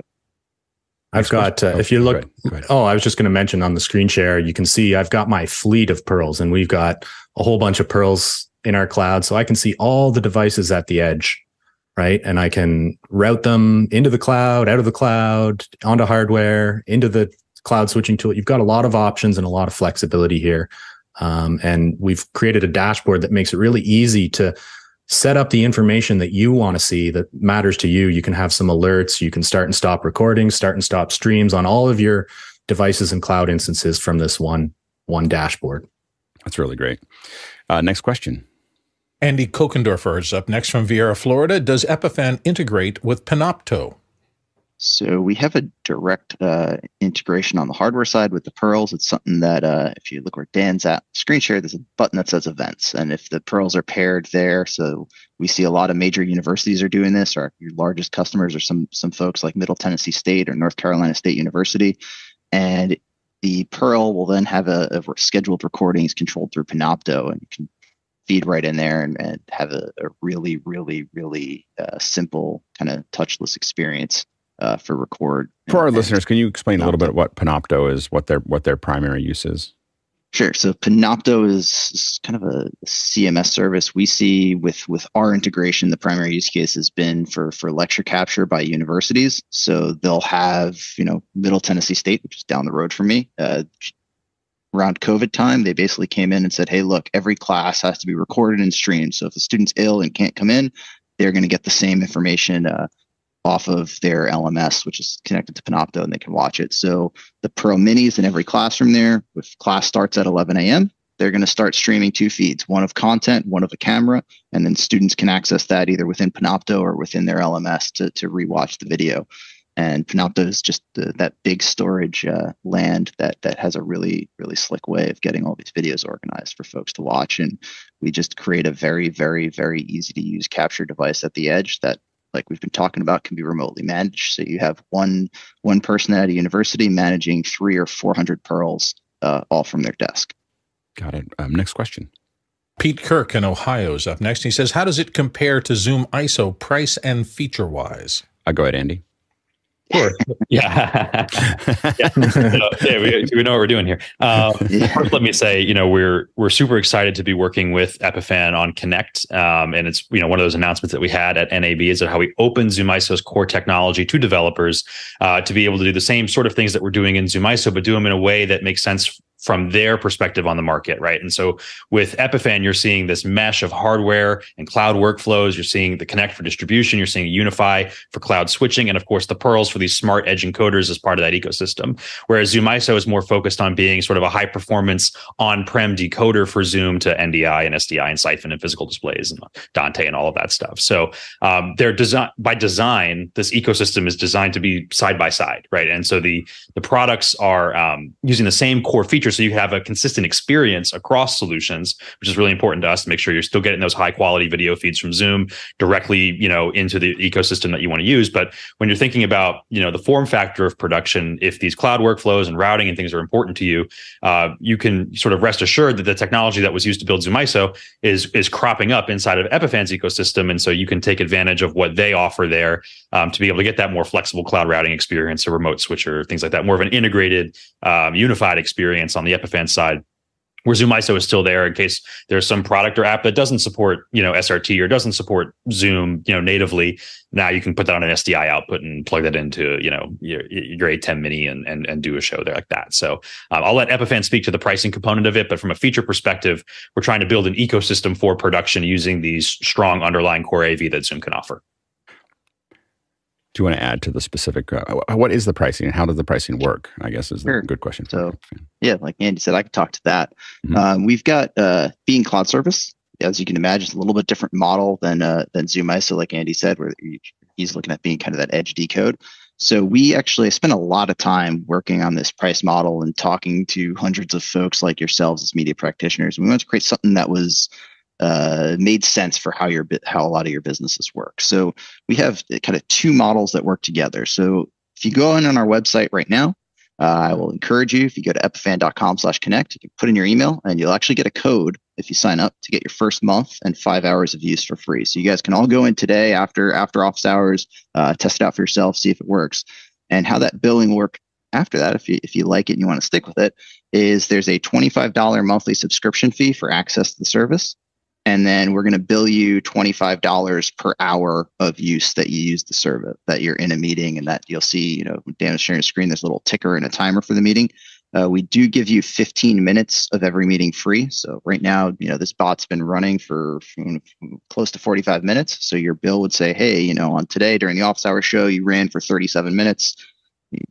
Fraction that out, multiply it by $25 an hour, and you'll get a bill at the end of the month for what you've used. If you see this, if you're a corporate user or you see this being a key part of your workflow, we do offer a reserved capacity model, similar to how you'd buy online cloud storage from vendors, that if you commit to a set number of hours up front for the year, you prepay and you're going to get a pretty significant discount off the MSRP. So you end up paying $18 an hour because you've made a commitment up front for a block hours for the year. And that's for each instance, right? So if you put 3 instances, you're running 3 of those. Yeah, that's per. Yeah, so the time is basically per instance used, and it'll just total up at the end of the month, kind of like a cell phone bill. And then, hey, cool, I used 200 minutes this month. That was an hour and the third, and we're going to multiply that by $25.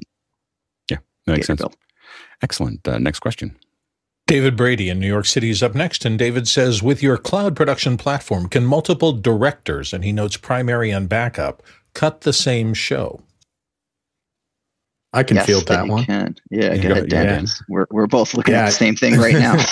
And this is a great advantage of a cloud to cloud workflow, right? Is because you can have redundancy in your people as well, right? So if God forbid my internet went down right now, Julian is on there, he can jump in and take over. But it also means that you can have sort of director contributors in the tool as well. So you might have one person who's focused on switching, another person who's focused on streaming destinations, scale up your team as much as you need. It is possible to do all of this with one person. But if you want to have some additional hands on the helm, as so to speak, you can certainly do that. Next question. Jack Cannon in Phoenix, Arizona is up next. Does Epiphan Connect require Pearl hardware, or can you remote switch shows purely coming in from Zoom? So Connect does not require Pearl hardware. It can talk to whatever production tool you'd like to use. The only requirement to switch the show is that you're feeding it into a production tool. Because again, Connect is simply grabbing feeds from Zoom, turning them into SRT, and sending them into something else. So sure, I could broadcast my raw feed directly out from Connect into, not a YouTube channel, but once they accept SRT, sure, you could do that. But you won't be able to switch to layouts, graphics, any of that. That's all going to come in your production tool, whether that's Pearl, whether that's Unify, or whether that's whatever other one you're using today that you enjoy that speaks SRT. Next question. Next one comes from Jesse Mills in the San Francisco Bay Area. What type of Zoom account does one need to pull the 5 1080p participants? Go ahead, Andy. Just like all of our production tools, the resolution of the meeting will be handled by the host's account and not by the production tool itself. So in this example, where you want 1080p extractions, you're going to be looking usually at a business account, and then you've contacted and asked for the 1080p activation. You've turned on Group HD and Zoom.us web portal for the meeting settings, and you've set that to 1080p. Then following the setting of that web portal setting, any meeting that account hosts will be 1080p capable.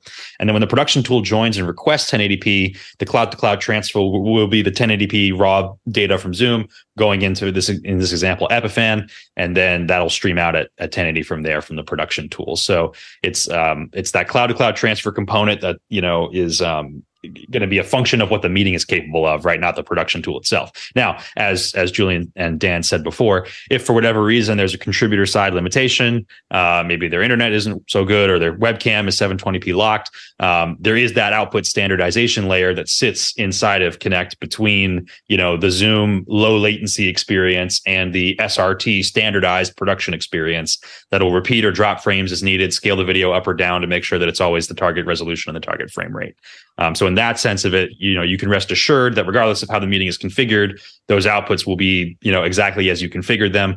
But when you think about what the source video feed is inside of the output, that's where you're going to want to look at the Zoom account level and see how that's configured.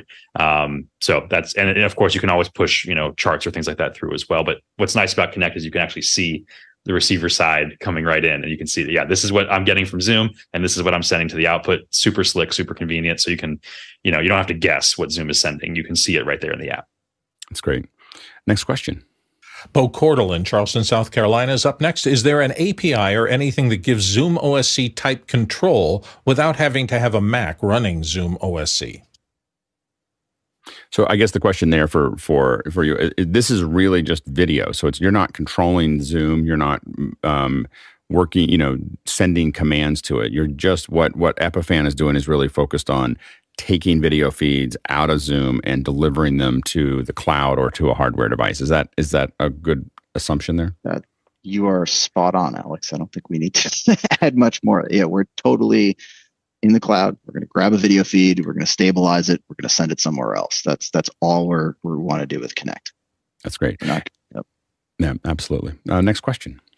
Douglas Carmichael's up next, and Douglas says, what is the value proposition for your product versus other cloud streaming solutions like StreamYard studios, streaming studios like StreamYard?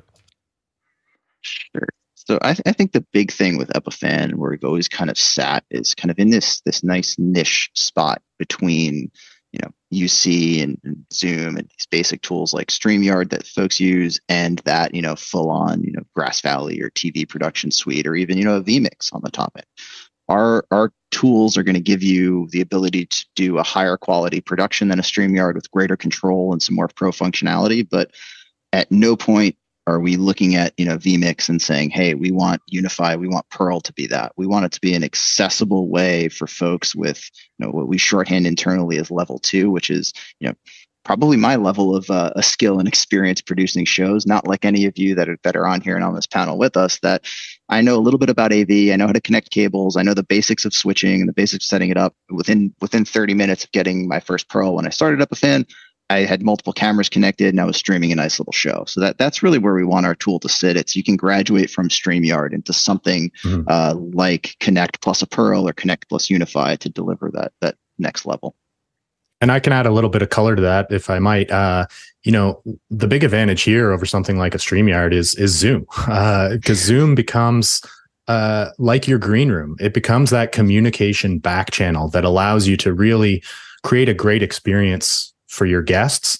And actually, I got to plug the Office Hours episode from earlier in the week about guest experience, and creating that familiar connectivity for your guest for that first mile of your video is crucial, and this is a great way to do that. Yeah, and I have to say that we've done so many events now with Zoom, with the meetings and the breakout rooms, and moving. We talked about this, what you're referring to on Monday, but moving our participants from one room to another. That if you go to any other service that doesn't provide that, it's like I can't run a show here. Just I can't do this without having those things. And so, what's really interesting is being able to take all of these Zoom ISO tools like Epiphan and being able to just plug them into the room that is going to be the broadcast stage. But there's this whole ecosystem that we build up around it that really does make a huge difference for the talent. Like it is night and day between anything else that we've seen is just the breakout rooms and how you build that out. And it's probably worth another whole second hour just on managing shows with breakout rooms. But what's great is we then come back to this, something, whether it's a Zoom ISO or it's a Epiphan cloud, of just, this is our room and we know that we're broadcasting out of it. And I think that it's sometimes folks have a hard time getting their head around what that looks like, but it's a very powerful production tool. Next question. Jack Cannon of Phoenix, Arizona, back again with the Pearl Mini has 2 HDMI inputs and 1 SDI input and 2 USB inputs. How many cameras can you run through these in total? So that's you just add the inputs there. So it's 5 total physical cameras. We're also able to bring in 2 NDI HX, RTMP, or SRT sources as on the input side as well. And it's one of those things that just with the flexibility of our hardware, you also want to look at how much other stuff you're doing on that Pearl, because you're going to see, usage load on the device start to go up the more things you try to do on a Mini. So if you want 8 inputs, you're probably better off with the Pearl 2 because it'll let you do more on the switching side. But if you're doing a fairly basic show, the Mini can take those 5 physical, 2 virtual, and turn it into a nicely switched program.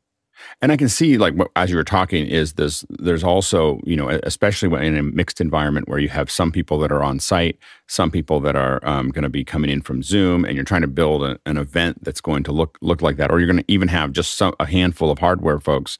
I mean, individuals in their office, but other, that you want to tie in, having one interface that grabs all of that. I mean, there's a lot of different ways that we can cobble that together, and make that work. Yeah. But you would have, in this interface, and you might want to explain to me exactly how that would look. But you could have both the hardware devices that are contributing, as well as the Zoom participants that are contributing, and then those are all being in a kind of a unified way. You can see all of them, deliver them all, and hand them to a vMix or something else to cut the actual show. Is that right? Yeah, so I'll let Dan walk us through that, because that's actually what he was doing at NAB. We're mixing Zoom sources, we're mixing Perl sources, and he was doing it all again from his house in Ottawa while we were all in Vegas. Right. Yeah, exactly. Like, the great thing about these tools is that you can kind of mix and match your hardware at your edge, your sources that are, your on premise with your virtual sources that are coming in over Zoom. So the result is that you can very easily execute on hybrid productions. So, maybe you do have a studio with a couple cameras, throw down a Pearl Mini, grab a couple guests. We ran our NAB studio kind of like a call-in show, where we were actually inviting guests to participate live, and we just put a URL on screen. Hey, join our Zoom call. And we had some guests joining us live in real time, which was really, really awesome. And it created that great interaction. So whether it's virtual, on-site, or hybrid, we've got a way to make it all work together. When you put out the public call for action too, that's another good time when it's nice to have breakout rooms so that people show up in one place, not in your main show. You have a place to manage that. You're exactly right, Alex. But you could use one room if you want to take that little bit of, if you want to roll the dice. You're only extracting the sources that you decide, right? So you've got isolated audio with Connect. So if you did have someone jump on your call for whatever reason and start yapping, you can rest assured that they're not in your program, at least. But definitely do recommend the breakout room. And that's exactly what we did, actually. We just had, it's very similar to how you all run this show here at Office Hours. You've got a green room, you've got someone to welcome your guest, get them prepped, hair, makeup, lighting, audio. Okay, ready. Throw them in the main room and you're ready to go. Yeah, absolutely. I've played the green room guy in a lot of these, and it's been a lot of fun because Dan and I are communicating in the background. I'm messaging him or on comm saying, hey, it actually was fun because Steve Vonderhaar, who was on the show as a speaker presenter with us at NAB, actually called in, was one of the random calling guests on our previous show. That he hit the link, he came on, and I see him like, oh, I know Steve. I let him into their green room. Hey, he knows what he's doing. Camera's on, ready to go. I message Dan, hey, you've got Steve coming over, and Dan is the producer, because he's not being extracted, just like our producers can here, spoke into the main call saying, hey, Steve is coming in. And then Nick introduced him as the caller, and he was able to participate in the panel there. And it creates this really, really nice handoff. And again, that extraction bit lets us choose and control who's coming into that output feed. So the producer can, again, use that main stage like the green room and talk in and let everybody know what's happening. And what's the latency we're in a conversation in Zoom, so we're not going through the SRT, but what is the time between when the SRT is grabbed in Zoom and when it's delivered to vMix, let's say? Yeah, I can speak to that. So we're very commonly using under 100 milliseconds of latency. So I've done shows where we're using 80 milliseconds latency cloud to cloud. If you have more distance, you might want to increase your SRT latency a little bit. So when we're doing overseas stuff that's going over public internet, we might increase it to 125 milliseconds of latency. But we are talking about extremely low latency here, so it really makes it that much easier to connect your guests regardless of their location. One thing I can add on that is, you might be familiar with thinking about SRT from an edge to edge experience. If you use SRT most commonly to beam a camera from one place and directly receive that on your network somewhere else, that's where those, 200, 300, 1000 millisecond familiarity with SRTs coming from. When you're starting in the cloud, right, and you have all your media routing in the cloud, and then you're leaving the cloud at the most proximate location to the place where you need to, deliver out to, that's where these latencies start to come down, especially if we're talking completely within the cloud, right? We're going to go from cloud to cloud, service to service within there. You can really pull those SRT latencies down because you're traversing, infrastructure that's designed for that kind of traffic. When you're going from point to point, edge to edge, that's when you want those larger SRT buffers, right? And there is a stability there because being able to build your show in the cloud, you're depending on when we're bringing it back down, which we do currently, but eventually we'll be in the cloud. And part of that advantage is that you're depending on the connectivity of both ends, and what that looks like when you're sending it up. That you can't really avoid, but when you're bringing it back down, how much can you do up there and keep that going in that low latency bubble? Next question. That's a big reason, just to add to that, why we built Connect the way we did, anchored it in the cloud, because we can talk to the cloud backend of your UC service to pull there and send out. Just one of the things that's available for on the Microsoft side today, will be coming later this summer for Zoom, is going to be the ability to ingest SRT into the Zoom meeting to be able to deliver a return feed or play content into that meeting. And we see that consistently full round trip from us interacting live in Zoom to the return feed being delivered into the call is right around or below 2 seconds.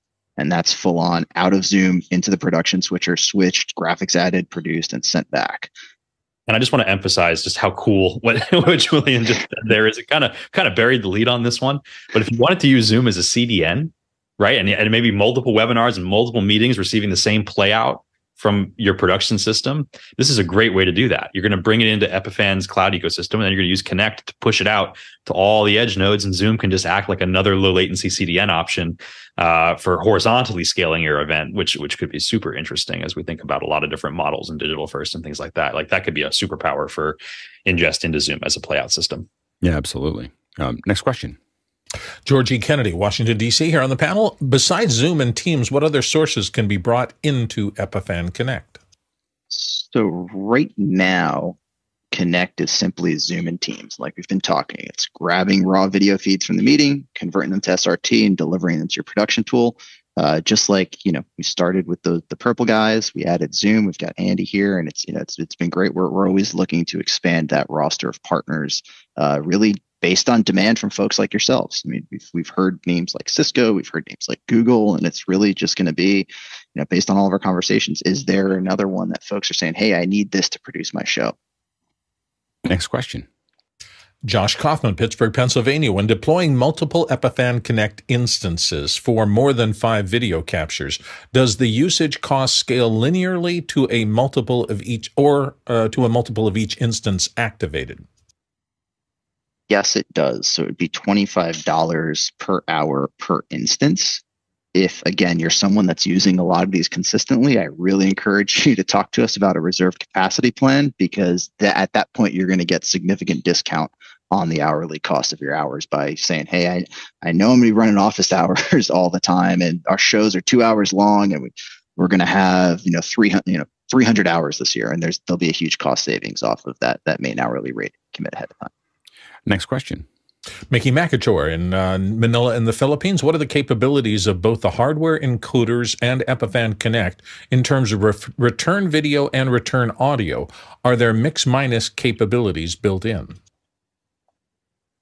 So I'll just touch on the Connect side, and I think Dan can speak to kind of using the hardware side and the productions. But again, Connect is we are simply taking SRT out of the raw feeds from Zoom and delivering it somewhere. And then once we add that capability later this summer, we'll be able to bring one SRT feed with audio, again, tied to the video back into the Zoom meeting and deliver it to, like Andy said, use Zoom potentially as your CDN.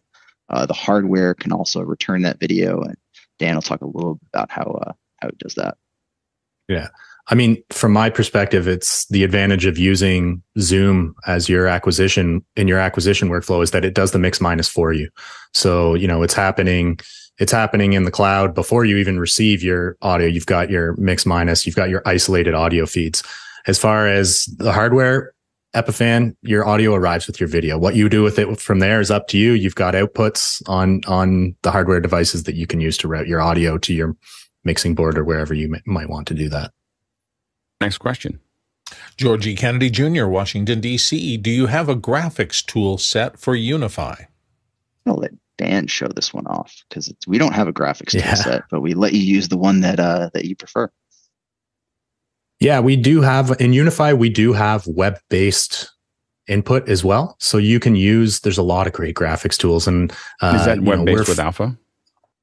Yes, correct. With Alpha. So you can use something like Flowix. You can use something like, what are you using here? We use SPX here, which would work there.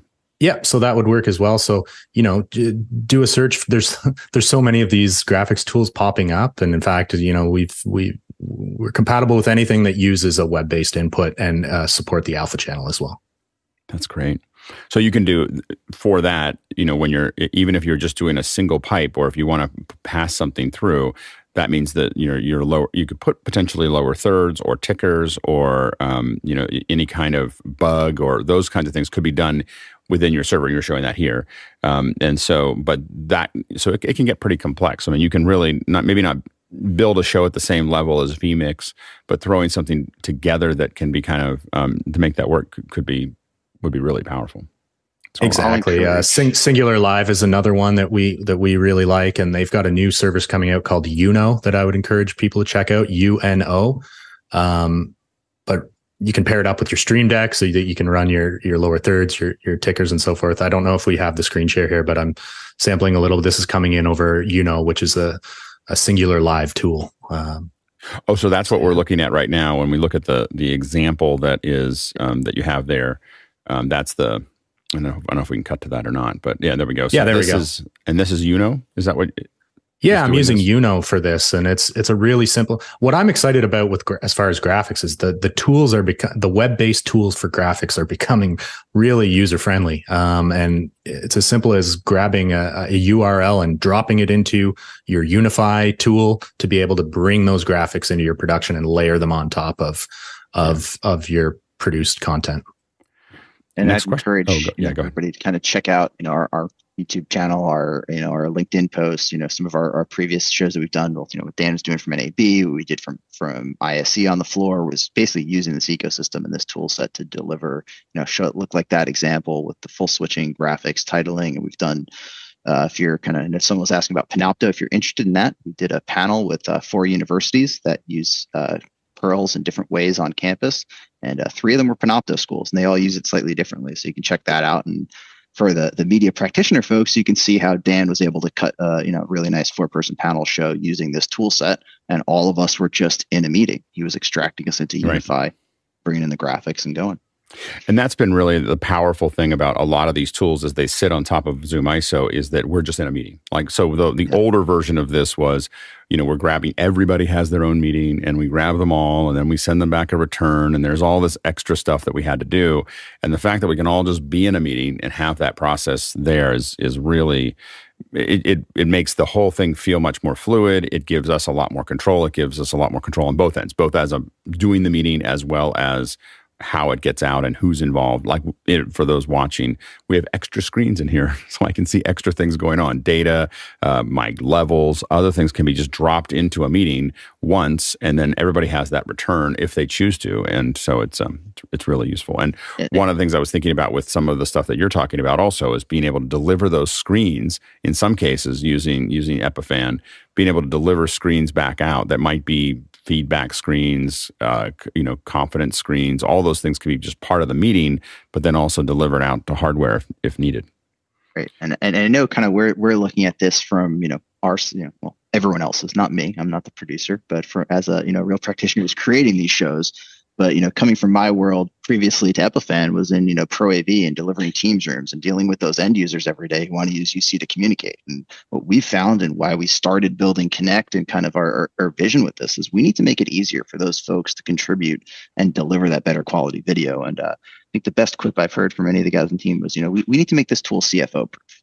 And I think of some of the folks in my family that are more older folks, have been in senior roles, and they really know how to use Teams and Zoom. They can jump on a meeting, they can interact, they can share their screen, they can do everything. But like we asked the question about StreamYard earlier, if I send them a WebRTC link to something else, I'm getting a phone call from my father saying, what the heck is this? How does it work? What do I what do I click? Where does it plug in? What do I do? Whereas if it's a Teams meeting or a Zoom meeting, cool, we're doing what we're doing every day, and they don't have to think about it. So there's that lower stress and lower mental load on the contributor side as well. So you're able to, as a producer, get better guests to create better content. Yeah, and that has been a huge issue for us. Is definitely as we build events, as we bring people in, the ease of use and and making that work has been. I just send you a link. I don't have to have you figure out how to use a new tool.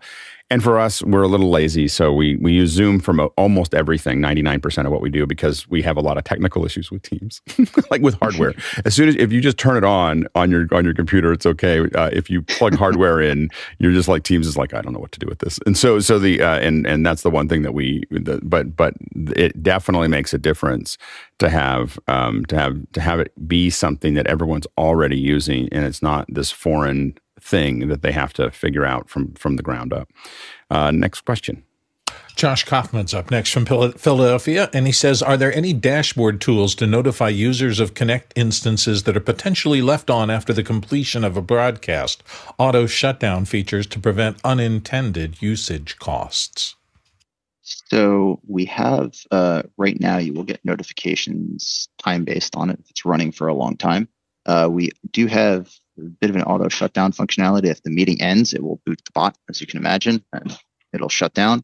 And if the bot sees itself alone for a duration of time, I don't know what it is off the top of my head, it will also kill the bot. The bot will go, hey, it's just me here. Nothing's going on. This ended.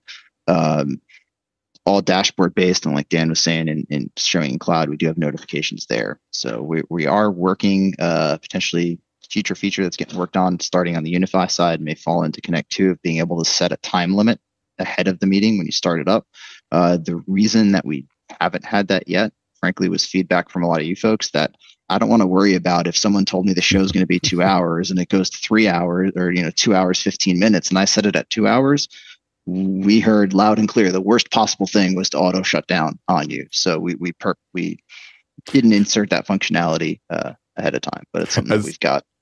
As someone who's done a lot of satellite work, that is the huge stress. Someone's going over, and now you're calling the satellite. Can we keep that? Can we keep that transponder up? Can we keep the truck up? Can we keep all the? So I think that you're spot on there. Next question. Roscoe Jones in Madison, Indiana has this one. As you interact with clients, what skills do you observe that need the most improvement? That is, what skills are new clients lacking, and what skills can you identify that actually came from formal education or training? And he boils it all down in the last phrase, where do we find skilled crews? I think this is the $1 million question across the industry right now. Hear it from everybody. I think we like to, folks, especially on the kind of the integration side of Pro AV, like to joke that, hey, we all kind of fell into this. And it's, on the broadcast side, I hear similar things, but if, hey, I started in TV, Alex has talked about doing satellite in the past. I got a job at my college radio station, College TV. For me, I was just the guy that liked building computers. So I'd get asked and as a economics major, of, hey, the display doesn't work. You think you can figure this out? And thought it was kind of cool, and ended up doing this. I think it's tough to look at formal ed that way, but I don't know, Dan, if you've got more thoughts there too. But there's a lot of folks that I'm seeing doing like, hey, TV and radio programs in their colleges or high schools. My high school now they stream everything, and it's students that run it. So looking for folks like that, but it's the challenge for everybody right now across finding skilled labor. Yeah. It's super interesting because on the Pro AV side, we are hearing that there is a growing skills gap, and the amount that you need to understand about networking and complex, navigating through secure networks and things like that can be difficult. That's where I think the future in the cloud is actually super beneficial, because we've got this younger generation who is kind of like the Twitch streamers today are going to be, all looking for jobs in a few years, maybe in professional organizations, and they have the skills, and we just need to make sure that we offer them the training. And that's why Epiphan has, like a YouTube channel full of training videos. We just need to help them get their hands on these tools so that they can be producing this high-end professional content. And I think that there's a path to success for the new generation to enter the world, and cloud is going to help with that. Yeah, and it's actually one of the reasons this show is run as a team is to give people the opportunity. It gives people the opportunity to have a cloud experience, or have a this show is a small village that lights up every day between the panelists and the people on the back end and the people. And what a lot of people are learning is how all this works and how to coordinate the team. It may not be the exact tools that they're going to use everywhere, but it gives them that opportunity. So it's something that we generally, that's how I've done things in the past, is that we provide some way that people can learn how to do it, and then we find the people that can do it and hire them. so it's and so that's that's definitely the process. And so next question. Alexander Knight, Vancouver, British Columbia, back. I love the features, but for a small podcast production, such as what I work on, the cost is high. Right now, I screen scrape to keep costs down. Is this an appropriate solution for someone that only has 1 or 2 remote guests? Go ahead, Danny. So I'll speak to a little bit about like Zoom's guidance on production, and then I'll look forward to hearing what Dan and Julian think as well. Ultimately, it comes down to using the appropriate tool for the type of project that you're doing, right? I mean, there's going to be, if it's a small podcast production, right? I don't necessarily know if a full cloud workflow is necessarily the most efficient way of going about that. It could be certainly very interesting though. But on the Zoom side, what I would say is that you leave a lot on the table when you just screen scrape. You don't have the isolated audio to work with. The quality is lower. A mouse could go on screen at any point and come across. There's potentially GUI elements, so it's not necessarily a clean feed. The standardization might be hit or miss, right? So there's a lot that's left on the table, and that's why we're trying to offer more and more access to the Zoom raw data feeds, right? The ability to, take Zoom ISO and for like $29 a month or whatever, and get 2 NDI outputs that can go into OBS, and you can switch a show that way. Like that'll be a measurable increase in quality over just a screen scrape method. But obviously, do what your budget lets you be capable of. Don't let any of that stop you from creating, right? The first thing is to create. But then as you think about how you scale up from there, I would try to retire the screen scrape workflow as soon as possible, because it will elevate the quality of the production. And then as you keep stepping up, you're going to find that there's more and more production tools at each level. And now the hope is that Zoom is more directly integrated at every step of that process, so that it can be sort of your partner for the remote contribution all the way through your journey.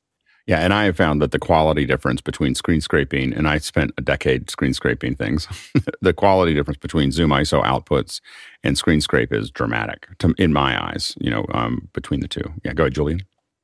Yeah, so I mean, I think I agree with everything Andy said. That's why we've built this tool. That's why we've been building our workflows these ways. And it's just, hey, you're going to increase in quality whichever way you step it. I think there's kind of 2 things I'll add there. One is I'll put my my sales headphones on for a second. I always like to tell people, think about where you want to be with your show versus where you are now. It might be small today, but what's the vision? Are you gonna? I want to help folks deliver and build a tool set that lets them grow and can grow with their show. And that's kind of where we see some of our stuff fitting in. That hey, we can help you take it to the next level and hopefully grow your skills, grow your audience, grow your show, and maybe then at some point you're saying, Epiphan, it's been great, thanks. I'm building a TV studio, so we've moved on.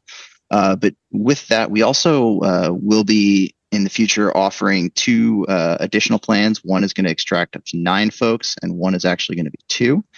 Subscription will be the same, but that 2 extraction plan will be $10 an hour, and then the 9 will be about $50. It hasn't been finalized. I don't have an exact release date on that, but Alex would love to hear from you directly and see if we can solve your problems together. Next question. Next one comes to us from Keenan Campbell in Nevada in the USA. When I was live in the Epiphan live show at NAB, it seemed easy to get the shows set up. What do you do for back channel comms with Pearl? I can speak to that. And Keenan, I enjoyed meeting you remotely, virtually during that NAB production. For our show, Keenan, that we were participating in during NAB, we were using Zoom as our back channel. So we were using, in the studio that you were in at NAB, we had Pearl hardware, but we still used Zoom as our communication layer sort of on top of that. So, whether you're producing on the hardware or whether you're producing in the cloud, Zoom is still a great back channel communication tool, irregardless of where the show is being mixed. Next question. Josh Kaufman, Pittsburgh, Pennsylvania. Collaboration workflows seem promising. How many users are recommended to be logged into the Epiphan Connect dashboard simultaneously? How does the dashboard handle potential user conflicts with the UI? Sure. So on the Connect dashboard itself, we don't have the limit's so high, functionally it doesn't exist. I don't know the exact number of users you can have on the account, but you can all be in there way at the more same than time. you should. Yeah, way more than you should. It's one of those things like the studio account we're talking right now. I think there's 20 people inside of Epiphan that could potentially be on the show, or with Dan and I. The switcher UI that Dan brought up, you can have 5 people in there at once. So again, a lot of this is more on the pre-show coordination side. We don't really have hard stops. And if I were to start someone's stream at the same time, Dan, it's just a last click wins sort of thing right now. Because a lot of these workflows are still very new as the tooling is just being delivered, and it's our internal communications and how we set up the show and responsibilities beforehand of, hey, Dan is the primary Zoom extractor guy today, and Julian is the backup connect op, or vice versa. And then everybody kind of plays in there. And if you see something going wrong, you message, you talk in the back channel and make it run. Yeah, and with the Epiphan ecosystem, you can set up a team, so you can have different permission sets. I think there's administrator, user. There's some different roles that you can set up to give the right people the right permissions to access the tools. Next question. Next one comes to us from Mickey Mekachor in the Philippines. Is Epiphan Connect able to pull in isolated audio in stereo, or are these just mono feeds? How does it handle audio there? I mean, I can speak to what Zoom can do. I don't know exactly what's implemented on the Epiphan side, but what I can say is that so obviously Zoom has stereo transport inside of itself, but there's also, in our SDK, there currently are enumeration components for picking between channels. Now, whether or not those are actually hooked up and what we can do in that, I think it's going to be a similar story to where we're at with Zoom ISO, where we are, like I said, we're looking at adding the stereo capabilities to Zoom ISO. And then once we know how that's done, we can go to Epiphan and we can advise them about how we structured that on our side. And again, this is the power of what that journey was, is that we built Zoom ISO to force Zoom to look at these things, to build an app and prove that it can be done. And then we have sort of a yellow brick road that other developers can follow and say, all right, here's all the APIs, and here's how they're structured, and here's the permission hierarchies, and here's how all that data flows. We're going to know all that stuff. So I think today, if I had to guess, guys, I think it's probably going to be mono.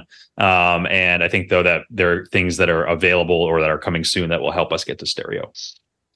Epiphan Connect does support stereo, even though we may not be receiving it yet. We do support stereo, 48 kilohertz, and you can select your audio bit rate as well. So there's some configurable options in there of how you want to conform your audio settings.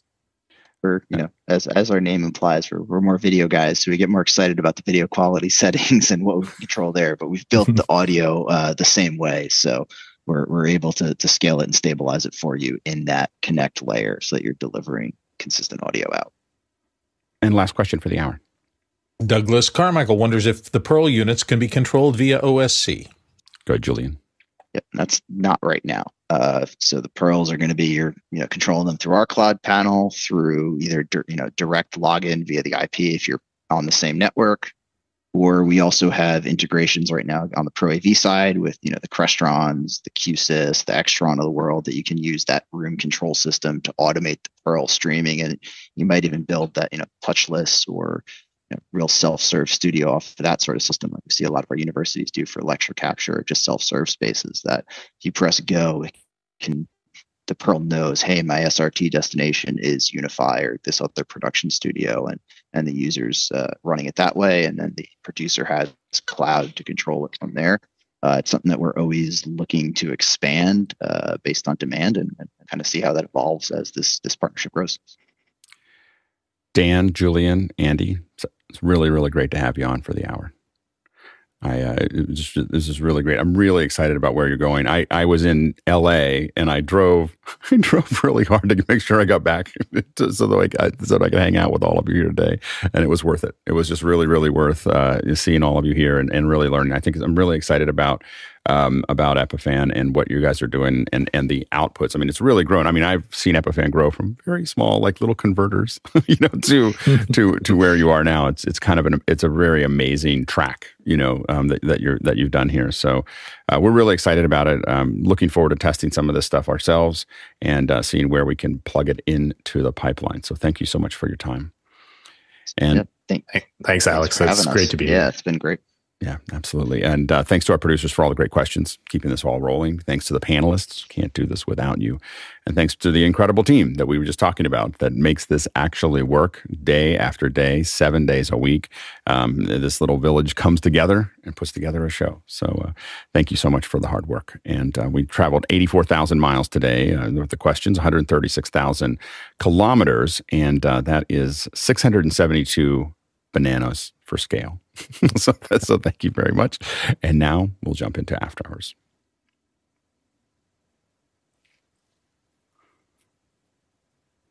I'm trying to think about where to put this, where to get an instance, where to put it in.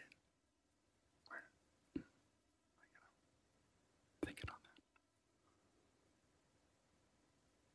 Exciting. I just need more cloud. But is it like cotton candy? You can just keep stuffing it into something forever. The cloud, you just keep stuffing. Just keep stuffing it into the same box. It just gets denser and denser. But just like cotton candy, if you pour water on it, it just disappears.